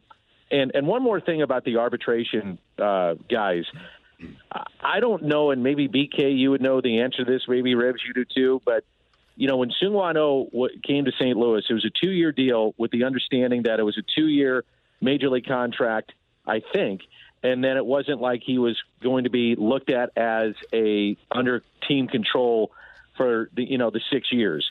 And I'm not sure if that's the same thing with Kim, but he would also be a guy that maybe they look at as an extension going into the spring training too. I'm pretty sure that's how it is with him because he's 32 years old. I think that's the tough part. I don't know. I would probably wait on him if I were the Cardinals, but I know that they've done stuff like this in the past, right? I mean, it's different, obviously, because he played in the major leagues before going overseas, but Michaelis was kind of a similar situation where they decided early to be able to lock him up long-term as well. Yeah, so it makes some sense. We'll see if they would do that with Kim, but I think they approach Flaherty. Dylan Carlson would be kind of a crazy one. You're asking me to think outside the box. Tommy Edman is another one. If you like what you've seen enough of to say, hey, this is the guy going forward at second base or versatile to play third or the outfield. And Kim would be one of those guys too. Can I propose one to you, Dan? Uh-oh, Danny, make sure you're in a safe spot right now. What about Harrison Bader? So anyway, we were talking about Flaherty. I'm serious, though, Dan. I know people laugh about this, and I get it. He hasn't been great at the plate, especially the last 2 seasons. He's had like a .215 batting average over those 2 years. I totally understand why there is a lack of confidence in his bat right now. However, if they decided to go up to him tomorrow and say, hey, we want some cost certainty on the books, and it's going to cost us a little bit more for the upcoming year, maybe $1 million or $2 million extra, but we would like to sign you to a 5-year deal worth $20 to $25 million.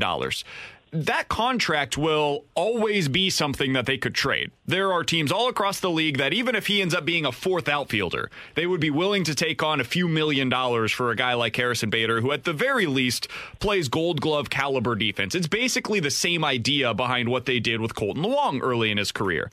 Is that crazy? Because I just watched the World Series, and they had a center fielder who projects very similarly to what the Cardinals are getting out of Harrison Bader right now.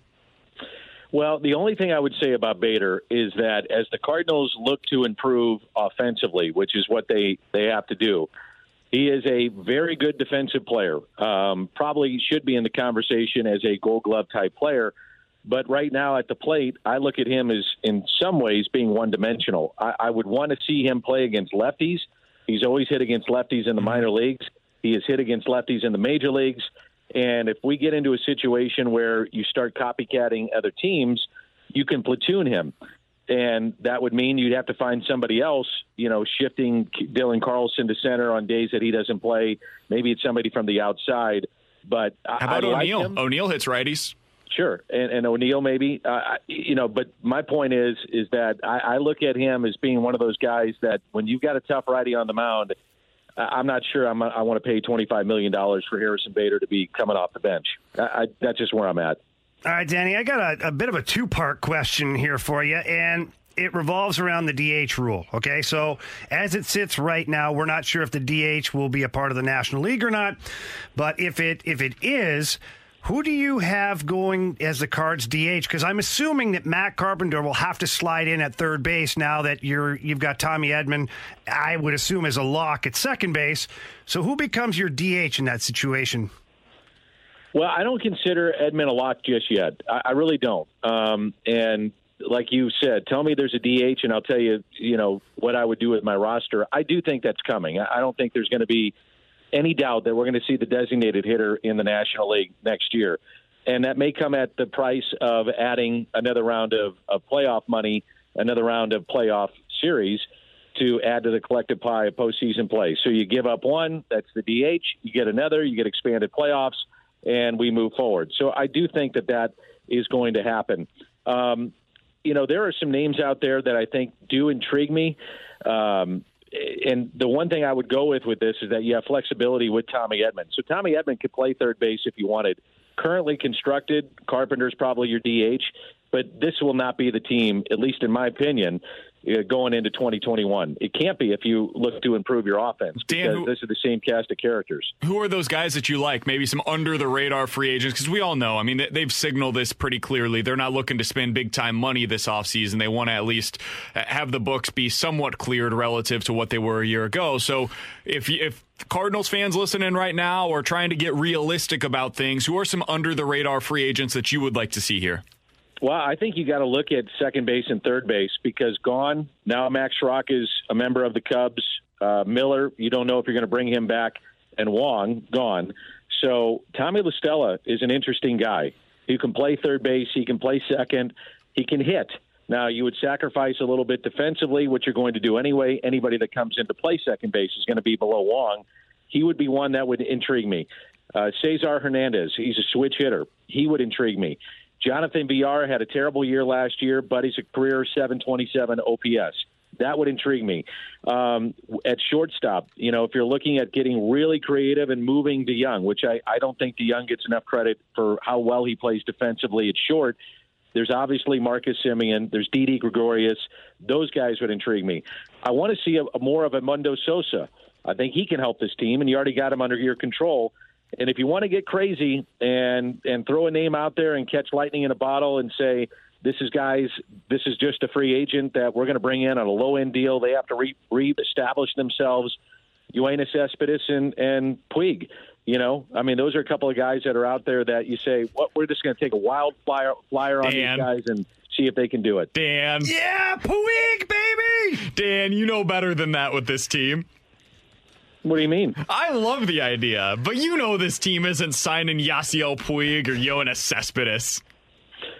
Hey, you said to think outside the box. I would love to see outside the box. I love it, Danny. Hey, they'd be fun. They would be a hell of a lot of fun to watch. Here's the thing. You're going to have a lot of guys on one-year deals. And come in early December, you're going to get a whole new batch of guys because they're not going to go to arbitration and they're become free agents. If you're looking at taking a flyer on somebody and not having to cost you a ton of money, you say, here you go. Why not? Have some fun with it. Go with one-year deals with some of these guys and let it rip.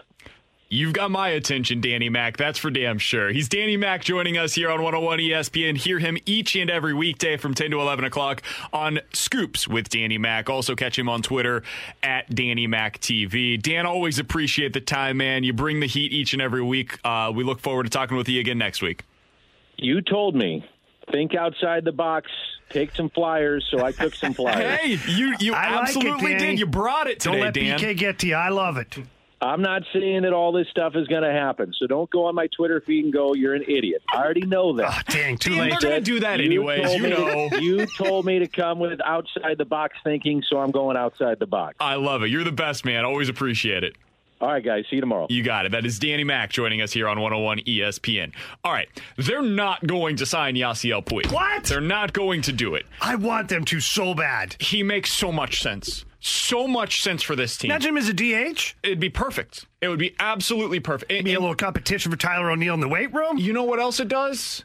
It's fun, man. It's fun. This team needs more fun. You need somebody to fight? I have been saying a long time that the Cardinals are missing a guy who will lick his bat before he goes up to the plate. What's wrong with that? In the middle of a pandemic, it'd be perfect. Don't lick anybody else's bat.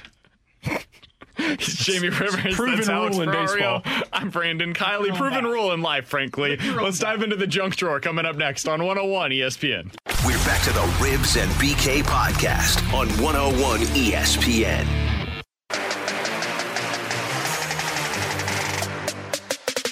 He's Jamie Rivers. That's Alex Ferrario. I'm Brandon Kiley. It's Ribs and BK on 101 ESPN. So Jamie Rivers came in today and he said, listen, I don't have a whole lot to offer the show. Whoa! Says that an awful lot, I've never too. actually said that. But I do have something that I want to get to in the junk drawer. So Jamie, would you please start us off today? Yes, I would like to. So first of all, disclaimer on this one. I'm ordinarily not a Skip Bayless fan. In fact, most of the time I'm like, what an idiot! You're not a big fan of Stephen A. BK? You wear Stephen A. and Skip Bayless shirts. Okay, they can't see that. Oh, though, sorry. Okay, Radio. Just play along Skip here. BK-less? The what? Skip BK-less. Yeah, exactly. Okay, so the one thing I brought up earlier is that Bruce Arians and Tom Brady, every time that they lose, it's like Tom Brady's fault. Every time they win, it's not Tom Brady's doing. And Bruce Arians is kind of getting on my nerves with this whole act that he does. And so Skip Bayless on his show, first of all, I think Shannon Sharp, right? He refers to him as a BA, Bruce Arians. Well, Skip Bayless wasn't having it and had more to say on this as well. Who the hell is BA? You know who he is. Who the hell is he? Hold on, Skip. What is he? Skip. What has he done to deserve any credit or blame either way, to tell you the truth? But he's along for the greatest ride of his life. He should drop to his knees every night and thank God that at age 68, Tom Brady fell out of heaven into his lap in Tampa Bay. Hold on, Skip. Hold on, Skip.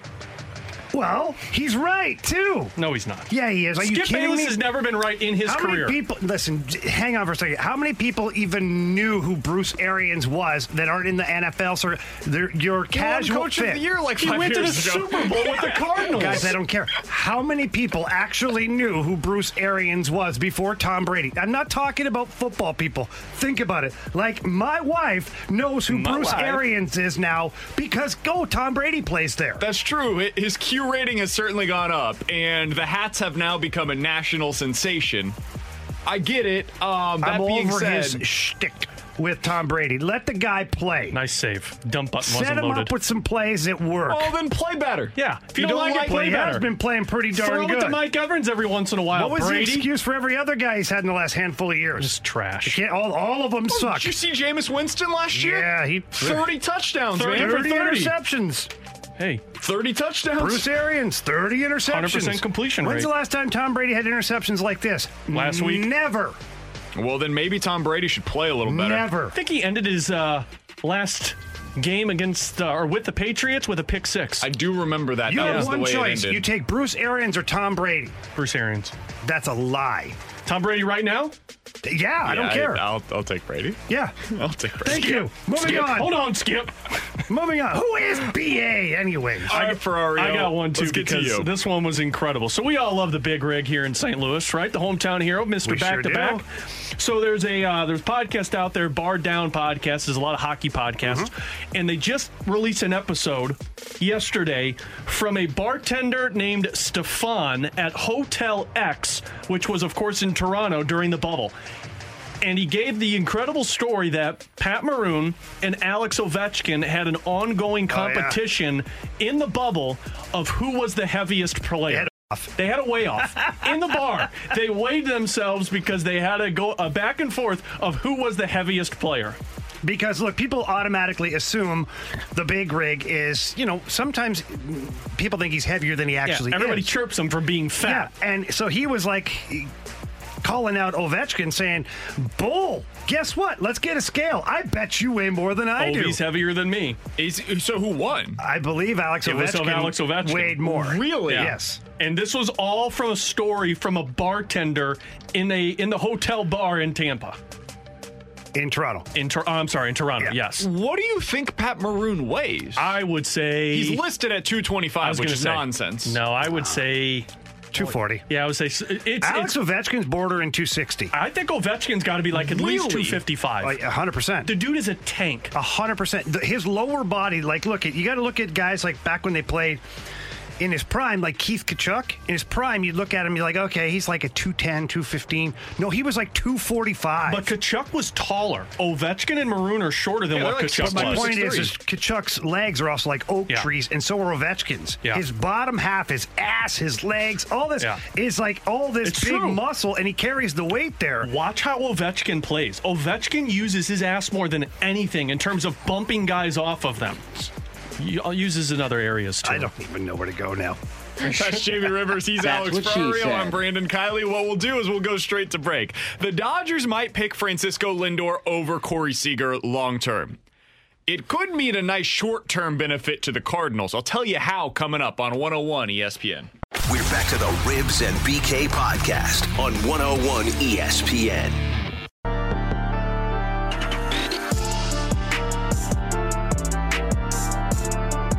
He's Jamie Rivers. That's Alex Ferrario. I'm Brandon Kiley. It's Ribs and BK on 101 ESPN. So the Dodgers might pick Francisco Lindor long-term over Corey Seager.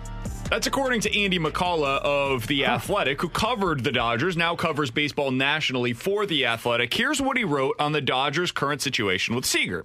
He says Seager will turn 27 in April. He's the reigning World Series MVP. He deserves MVP considerations for his last regular season. He's a two-time All-Star before injuries to his back, elbow, and hip hampered him in 2018 and 19. He's a homegrown Dodger. He should be a lifelong Dodger, right? I'm not so sure. This is not to argue that a long-term extension with him would be a bad idea, but the team still has shortstop Gavin Lux, one of baseball's brightest prospects before last season in 2020, and it's possible that Friedman might prefer a long-term pact with Lindor or Story or Correa over Corey Seager, end quote. Again, that comes from Andy McCullough of The Athletic. So basically what he's saying there is don't think that it is a guarantee that Corey Seager is signed long-term. He's also adding that they might be in the mix for some of these guys if they're available via trade, specifically talking about Francisco Lindor here. Jamie, Ferrario, if the Dodgers were to go that route, first of all, that sucks, and everybody else in baseball should just stop trying for next year because you aren't beating that team. Second of all, it could mean that another player becomes available. Because if the Dodgers were to go get Lindor, you would slide Seager over to third. You have Lindor at shortstop, and then there is no reason for them to bring back Justin Turner for next year. We haven't talked a whole lot about him because I just assume that the Dodgers are going to bring him back on a one-year deal because he's been great there and he seems to love it. If he becomes available, guys, that would be my number one, quote-unquote, under-the-radar free agent for the Cardinals to be able to go get. He's a third baseman, so he fills a need for you right now. He's going to be a one-year deal almost certainly, and that dude can flat-out hit.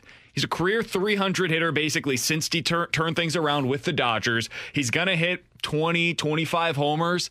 He could be a legitimate middle-of-the-order presence for you. If they decide to go this route with Lindor, I think that the guy that the Cardinals should turn their attention to would be Justin Turner, in my opinion. You know what he can also do? Bring COVID to an entire baseball team. Make really dumb decisions. With a World Series trophy. He brought them both. I guess if that matters to you. I mean, I guess.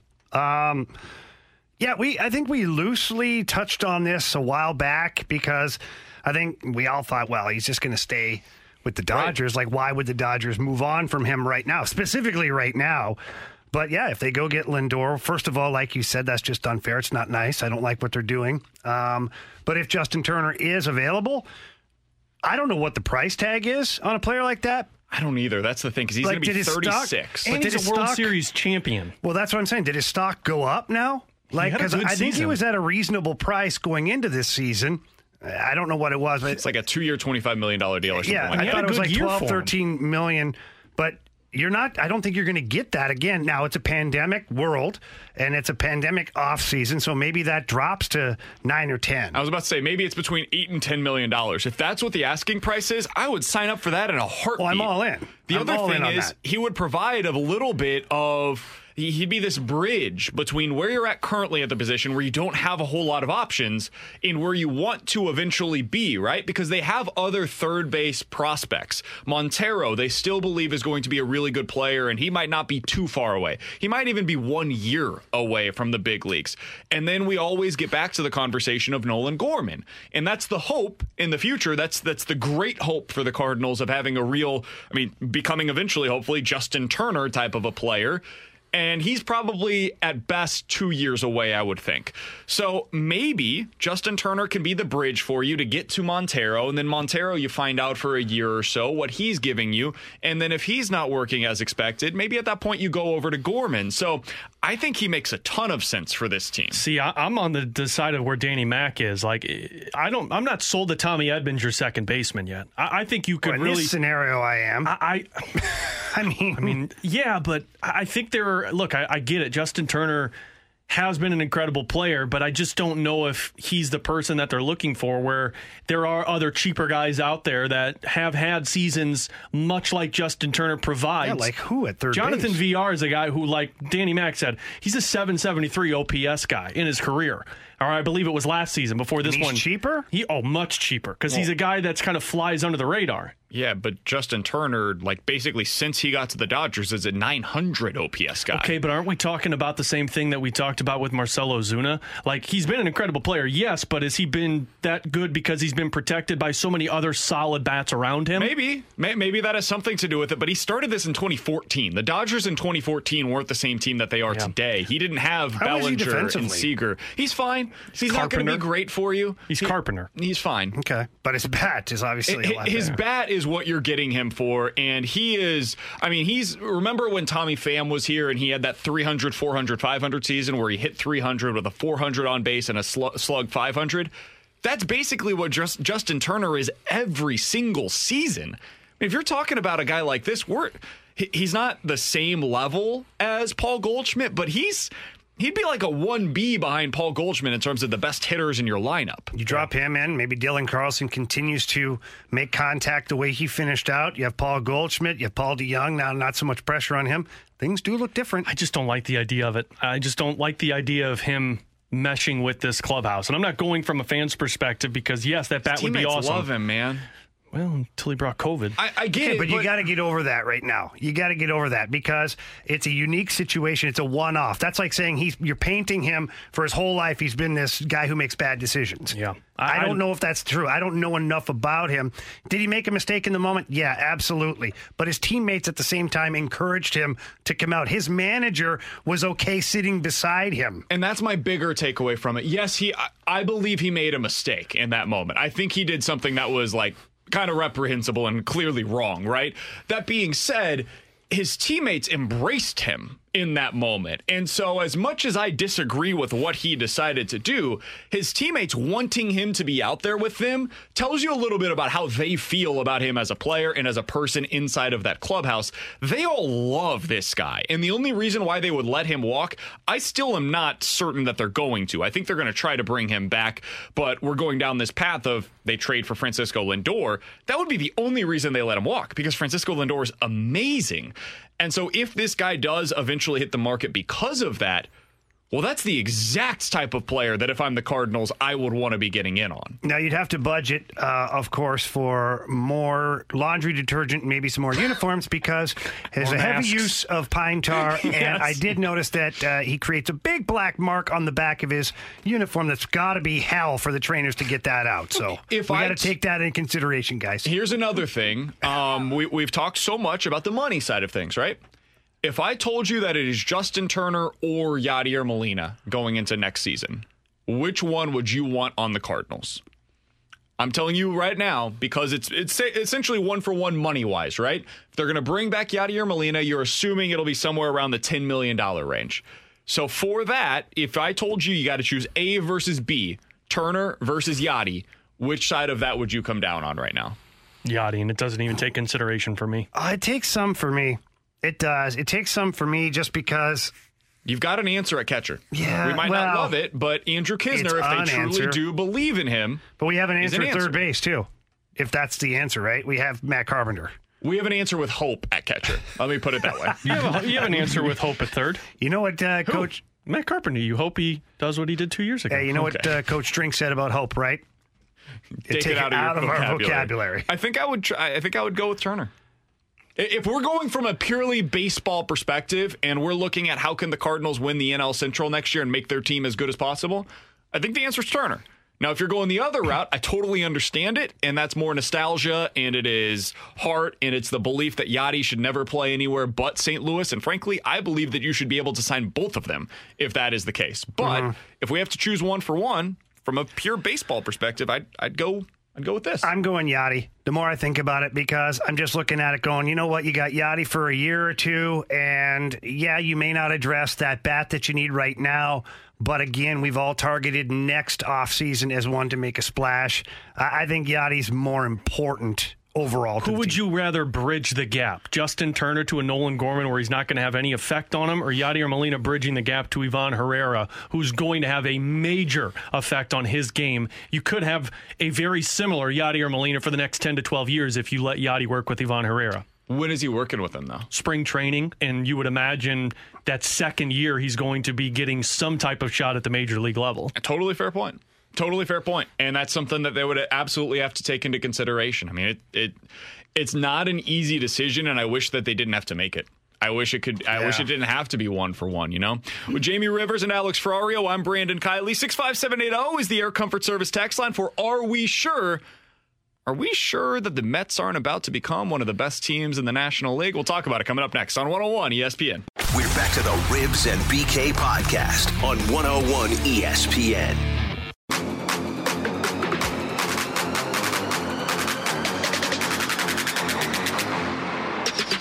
With Jamie Rivers and Alex Ferrario, I'm Brandon Kiley. 65780 is the Air Comfort Service text line for Are We Sure? Guys, I was listening to Steve Cohen's first public appearance as the owner of the New York Mets yesterday. And Ferrario, if we have this audio, I'd love to play it for the audience, because he was asked, hey, what are the expectations for you for this team? What are the realistic expectations that fans should have?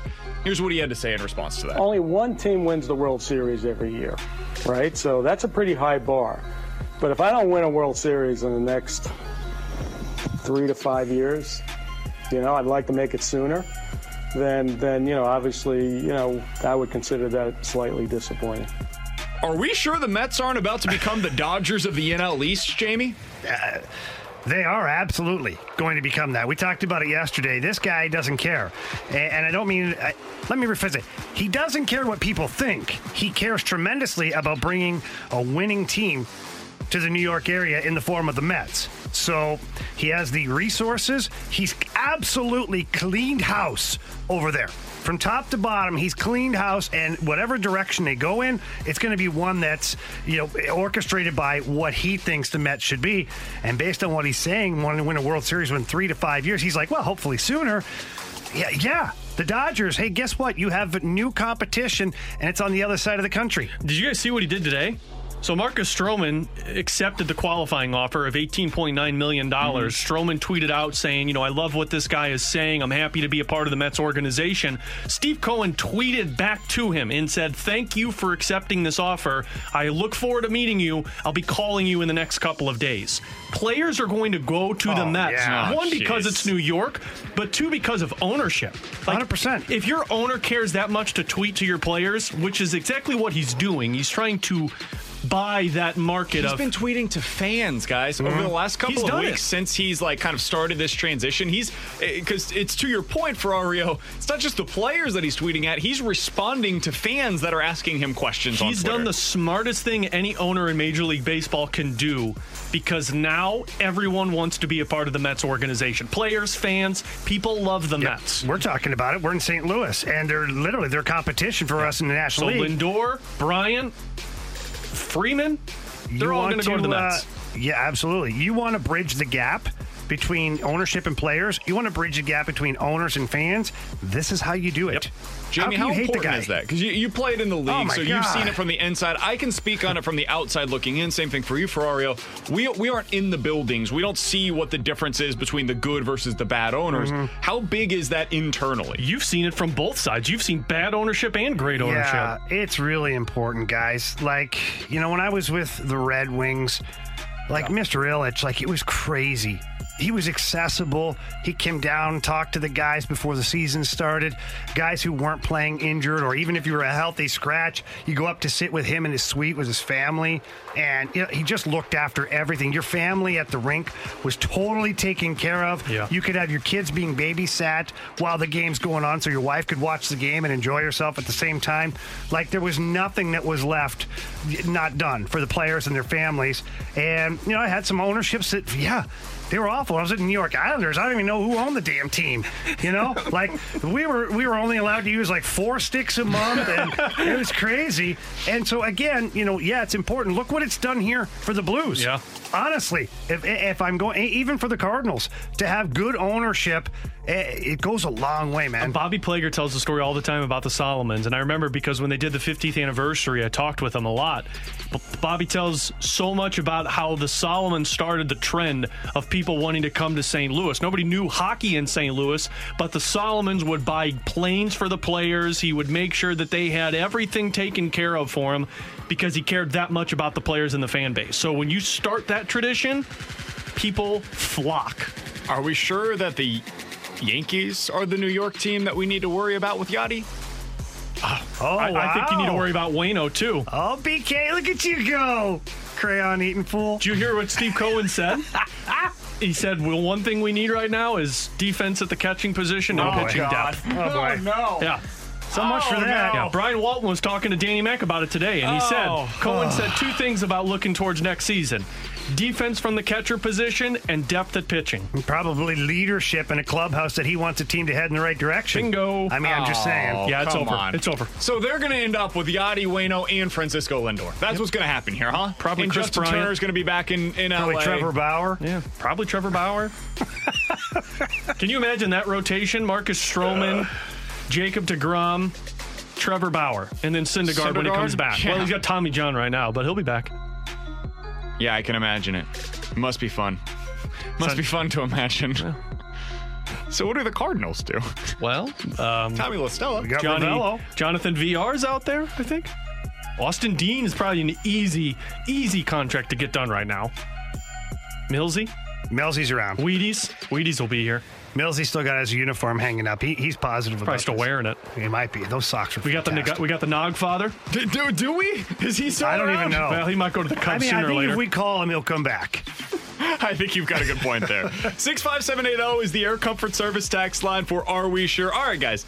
Are we sure that the Cardinals are going to be able to make up on offense what they are losing right now in defense?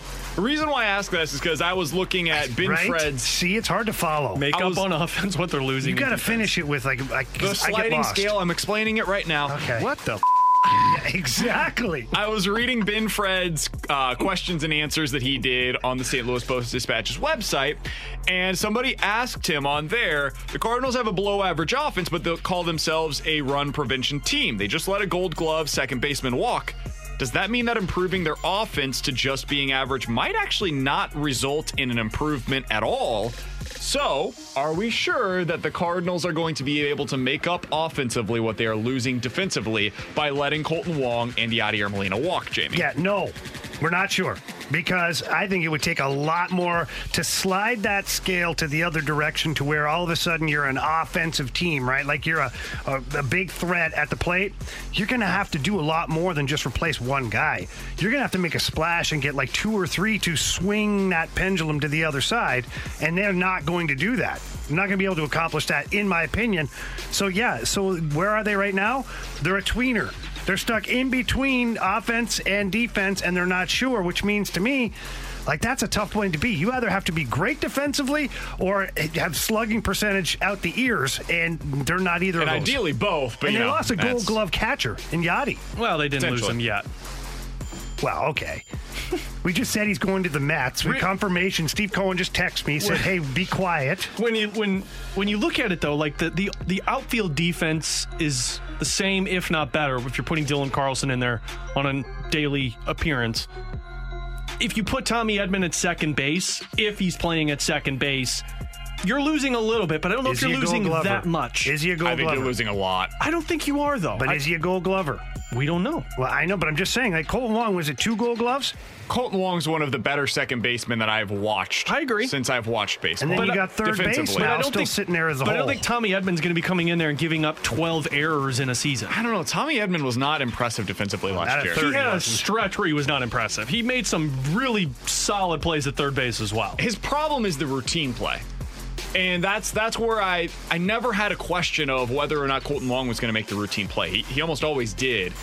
And then he was also going to make the spectacular play, right? Especially with the double plays that you brought up earlier. I worry a little bit about Edman's defense, but that's more at third base, so it's possible he's fine at second. We haven't really seen. I think Yadi's going to be the biggest effect if you lose it. I look at it this way, guys. This is the way I look at it. You lost Colton Wong, and Tommy Edman at third is better than Matt Carpenter at third, but now he's no longer at third, and you've lost Yadi. As of right now, you've lost Yadi. So that's 3 defensive guys. Now, Tommy Edman will slide over to second, but he's not Colton Wong. So the scale would have to slide tremendously the other way to make up the difference to your question. And you're not going to, because with projection of Tommy Edman with 12 home runs, that's maybe like 3 more home runs than what Colton Wong would hit for you in a projected season. More playing time for Dylan Carlson might give you some more offense, but you're dipping on offense, losing Yadi or Molina. We don't know what Kisner is, so I don't see how that makes sense. Yeah, I'm with you guys. I think they would have to do something that there's no reason to believe that they're going to do. Like, they'd have to improve at third base by signing somebody. Maybe it's La Stella, these guys that we've been talking about. For Arenado. Sure. Well, they go Justin Turner at third inside Nelson Cruz as a DH. Absolutely. Now, all of a sudden, boom, it swung the other way. And geriatric team there. Oh, boy, that would be fun. But listen to me for a second. It's not stupid, because then... Why are you getting angry? No, because you talk about geriatric team. Yes, good. Now they're out the door in a year or two. Hey, you moved on to your next guys up. Reeves, I have no problem with aged veterans. I love guys like that, man. In all seriousness, Nelson Cruz and Justin Turner completely changes my view of this team going into next year. Nelson Cruz puts 35 home runs on your team. Obviously, that makes you better.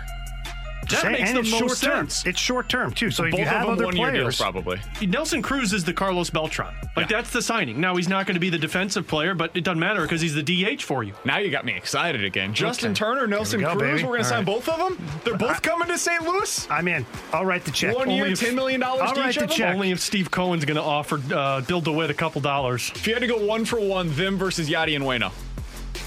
I'd take that. Oh, I'd take them in a heartbeat. Heartbeat. Yeah, that'd be fun. It'd be a lot of fun.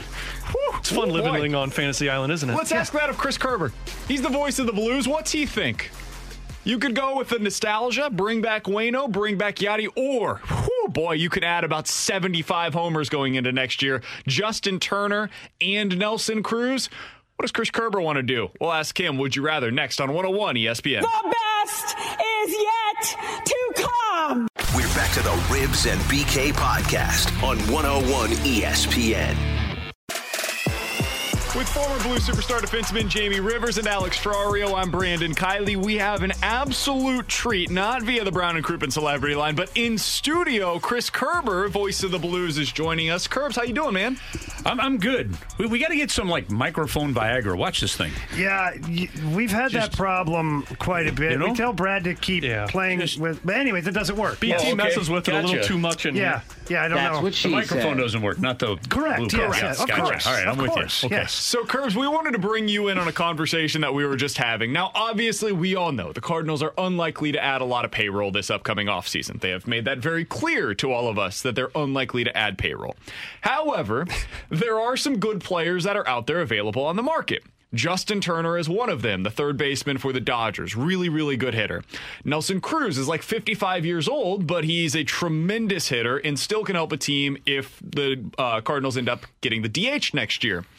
If the Cardinals came to you and said, Curbs, we are having you as an advisor to us. We would love to have your input to be able to make this decision. Of course, there'd be a small fee attached to it for you. Yes, of course. Yeah. Time is valuable. Would you, for the same amount of money on a 1-year deal for either side, would you rather bring back Waino and Yachty or sign Nelson Cruz and Justin Turner to improve the lineup? On Which a 1-year side deal? of those? 1-year All deals. of them 1-year deals. I'm staying with Waino and Yachty. Oh.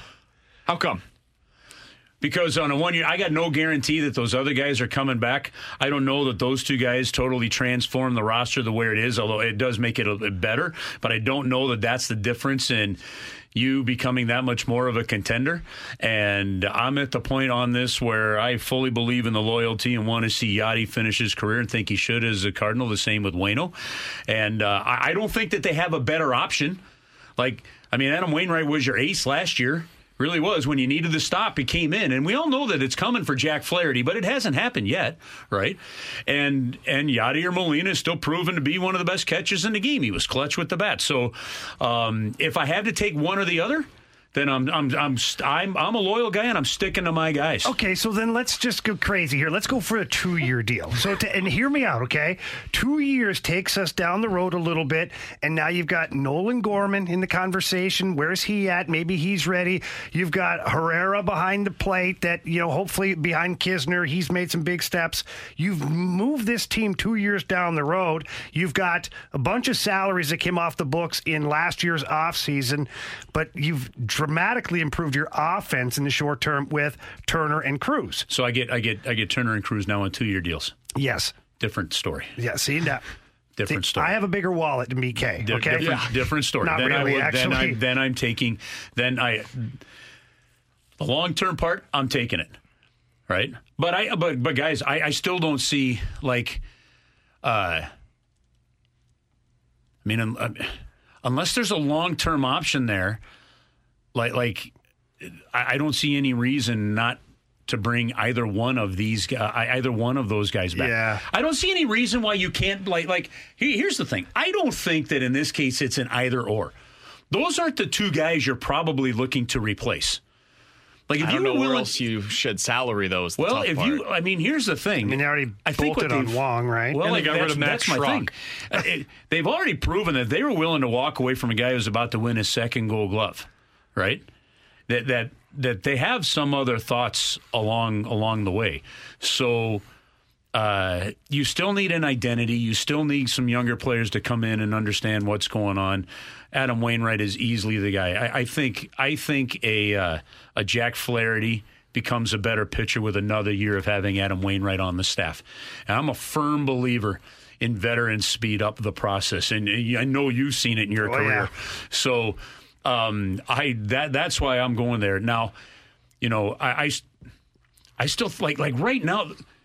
I think people have to be patient from a Cardinal standpoint. First off, I totally understand them not wanting to expand. In St. Louis, right? Yeah, no, I do. Patience? I do. Because there's going to be great... Here's the thing. Even on those 1-year deals you're talking about, the economics of the sport are going to leave some really good values out there on that 1-year deal that I'm not sure I really believe, and I don't have names on a list right now, but I really believe at some point you're going to be able to improve your roster without having to necessarily spend a whole lot more money while you're keeping those guys. We're seeing it in hockey. You're seeing it in all these sports. Mike Hoffman is still available, right? There's going to be value to be found when the season gets going. Curbs, we're in this every day, right? Yeah. We are knees deep into all of this crap, right? The hypotheticals are fun. No, for sure. But the reason why I'm asking is because you're watching this from the outside looking in. You're a casual Cardinals fan. You watch these guys on TV. You're in it, but you're not into the same way that we have to be due to doing this every day. How excited are you about the 2021 Cardinals? What is your interest level? I guess what would be the draw for the fan, right? If you don't have Yachty, no, that's the problem. There isn't one. Okay, there. Yeah. And I said this. I said this when I was on with Randy. And I'm diehard. I live and breathe baseball as much as anybody. The thing that the Cardinals do not have right now is an identity. See, there's really not somebody, although I would put, you can still keep, I think, Waino and Yachty in this, all right? And I think you have to probably put Jack Flaherty in there now, where if I'm going to a game, I'm like, Flaherty's on the mound, awesome. If I was going to a game and I knew it was Waino on the mound, awesome. If it was Chris Carpenter on the mound, great, all right? Aside from that, and part of this is their own organizational's fault on how they've played players, I don't think you could get up on a given day and be confident that you were going to have anybody in the outfield that was in the game the day before. I know I'm a little tongue-in-cheek there, right? But no, not wrong. That's our entire show. But you're not honesty, that's the case, right? And then obviously you could expect Colton Wong in there, right? But we've been in such a stretch of baseball where, we've got a really good guy here. Matt Adams can really, lefty's on the mound, so Matt Adams isn't playing. It's nameless and it's faceless. It's almost like since Jim Edmonds, nobody's able to hit left-handed pitching if you're a left-handed hitter in the Cardinals organization. Matt Carpenter, I know, has done that, but he's drifted down now in the last few years. So, even that, who's your everyday third baseman? I don't know. We're moving this guy to that. We are shuffling the deck around all over the place. If you're a young Cardinal baseball fan, like we were growing up in the 70s, 80s and stuff, and you're watching those teams, you're going, hey, I want to be like. Well, no, wait, he's a third baseman. No, actually, he's the shortstop today. Well, now he's on the bench. Well, now we got him as the designated hitter. Holy hell, he's in the outfield.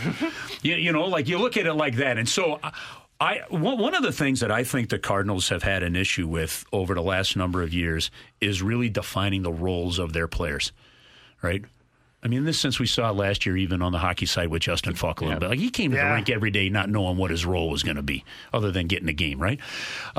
I believe athletes, when they have defined roles, succeed. I think it makes a huge difference. And when you're coming to the field every day wondering if you're in the lineup or not, it's a different maker. If you don't know if you're going to be in right field or left field, or you don't know if you're going to be at shortstop or third base, like Tommy Edman comes to the field. All right? He's got to come to the ballpark going, where am I today? He brings 5 gloves with him. Probably an office pool going around about where he's going to play that day, As decent as he's been as an offensive guy, how much better does he get as an offensive player if the only thing he's worried about is getting into the field, playing third base, and hitting? To me, it's a difference maker. And I don't think that they've had too many guys with defined roles, to be honest with you. No, and actually, you brought up Justin Falk. We talked to him earlier today, just a little bit. He was a busy guy. He was moving TVs around. He had his hunting gear out anyways. But we did address one thing about him and being comfortable being in a main role for the Blues.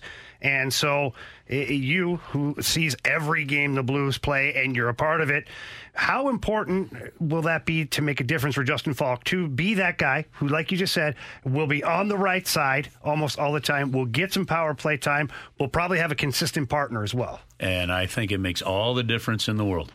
Just the same for the same exact reasons we just talked about on the baseball field. I think it's the same thing.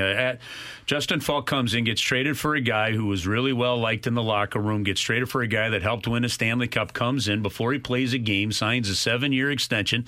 That immediately leads to the talk of the pressure it puts on Alex Pietrangelo in that contact situation. And then you're now playing 20. He averaged 20 minutes a game. Yeah. Right? He played more hockey than Vince Dunn, right? And he averaged 20 minutes a game and was on the left side, the right side, top pair, middle pair, third pair, and sometimes all within the same game. And I think it was a tough situation. I think he actually handled very well. And when I go back and I talk to Johnny Forsland or Trip Tracy and there's some others with the Carolina Hurricanes, I've no doubt in my mind you're going to see a better one. And he's the kind of guy. He's not going to, he might go, yeah, it was kind of at times I wish, but he'll never say that was a factor. The coaches did. Yeah, he told us, he was like, listen, I didn't play well last year. And then when we asked him about the situation with where he was playing, he's like, no, I just didn't play well last year. Yeah, so typical leader fashion owning it. He was like, it's on me. And he didn't go down the roads we do as far as excuses. And he's just like, you just got to be better. Well, and I thought Joey made a great point last Thursday, which you take the personality side away from it, but that leaks into the play of players as well. Like when Joey talked about when the team went to D.C. and everyone's at the White White House and Falk's back in his hotel room. Like, we saw it with O'Reilly and Maroon and Bozak. Like, it took a little time to get acclimated because you're coming into a new environment, and I think that's what happened with Justin Falk. I think the thing that threw everybody off of the scent was Marco Scandella coming in and fitting in the way that he did, but there was a difference in the roles, right? We talked to Scandella right after he was traded here, and he said, listen, I talked to Berube, and he told me, hey, look at what Bouwmeester did. Yeah. That's your role. Nothing more, nothing less. That is what you're going to be from the day that you come in. And he played every game in that same with role. Parayko. If 55 came over on the left boards, side. that guy came over the boards. He was on the same side every time, and Parayko is one hell of a defenseman. You know, I mean, for a guy that's only played 5 years, there's still a lot more upside coming to him. So, like, you know, I think it makes a huge difference. Look, every time you talk to a Cardinal, you know, like a bullpen pitcher, man, how good were the Cardinals pitchers when they knew, like, okay, I'm seventh inning, it's go time, eighth inning, it's go time, ninth inning. You can look at all of sports, and when you give these habit-driven athletes who are at the highest level they could be, where the only thing they have to worry about is going out and performing because they know the role they're in, they all perform better. Chris Kerber, voice of the Blues, in studio with us here on 101 ESPN. All right, Kerbs, on Twitter earlier today, I know you're celebrating Veterans Day, as we all are, and you brought up a story with David Backes from a few years ago. I believe Brian Elliott involved in this as well. If anybody wants to see the full audio of this interview, check it out on his Twitter account, at Chris Kerber. But if you could give our audience a little bit of the backstory on what happened here, I thought it was pretty cool, and I'd love to share that with some of our listeners. Blues fans will remember this story back on November 11, 2014 for our Veterans Day game. We honored Charles Rohde, who's the dad of one of my best friends, one of my longest friends, and he served in World War II. He was part of the Normandy invasion. It was his troops that took out one of the German guns. There's actually a plaque on the beach for it. I mean, it's really quite a story. And Mr. Rohde was willing to let us tell his story, so we did. What I put on my Twitter feed was just a small audio clip. I edited some of the audio of him just talking about, and I put some pictures that I had of him just talking about what Veterans Day means. Now, he died on January 11th of 2016 at 93, 94 years old. But it was really cool. Brian Elliott had made up a military mask for that game. Oh, yeah, I remember came with that. the idea. So Mr. Rohde was the one. We brought him into the room, and he presented Brian with the mask that Brian had done, because Brian's parents are part of the military. So his wife is too, isn't yes, his wife is, yes. So that's what I meant. So it was really kind of a cool moment when he wheels into the room. Well, that night, the next night at the game, they brought him out, and they were just supposed to bring him out on the carpet at the Zamboni entrance for the national anthem. David Backes, not part of the plan, skates over to the Zamboni entrance, takes Mr. Rohde in the wheelchair, and wheels him out to the blue line. To line up for... To line up like one of the players of the national anthem. That's cool. Okay. Well, Mr. Rohde, I think it was Charles Glenn sang the national anthem at the time. I can't remember if it was him or maybe Generald Wilson, whoever sang the national anthem that night. And it was a nationally televised game, so NBC's covering this whole thing. David goes and does this. Mr. Rohde is singing the national anthem at the blue line, right? Standing in between Brian Elliott and David Backes. So then at the end, David Backes wheels him back and the game starts. And our first period was rotten. It was awful, right? And I talked to David and Brian afterwards. They said, Curbs, he sang the national anthem the whole time. He goes, it was hard to hold back the tears. The emotion we felt from him was amazing, that it messed us up emotionally for the whole first period. He goes, we couldn't get our heads straight for the first period. You know, it was really kind of a cool great moment. But the great moment and impact of it, so to all the veterans from all the different wars out there, it was a cool moment, one I'll never forget. So thank you all for the freedoms you provide us. And absolutely. And hopefully we continue as a country to make you proud, too. And again, you can find all of that audio at Chris Kerber on Twitter. Kerbs, we always appreciate the time, man. All the best, and we look forward to talking with you again next week. Good to see guys. you. Good seeing your faces. Absolutely. That was Chris Kerber, voice of the Blues, here on 101 ESPN. We'll cross things over with the Fast Lane coming up next. We're back to the Ribs and BK podcast on 101 ESPN.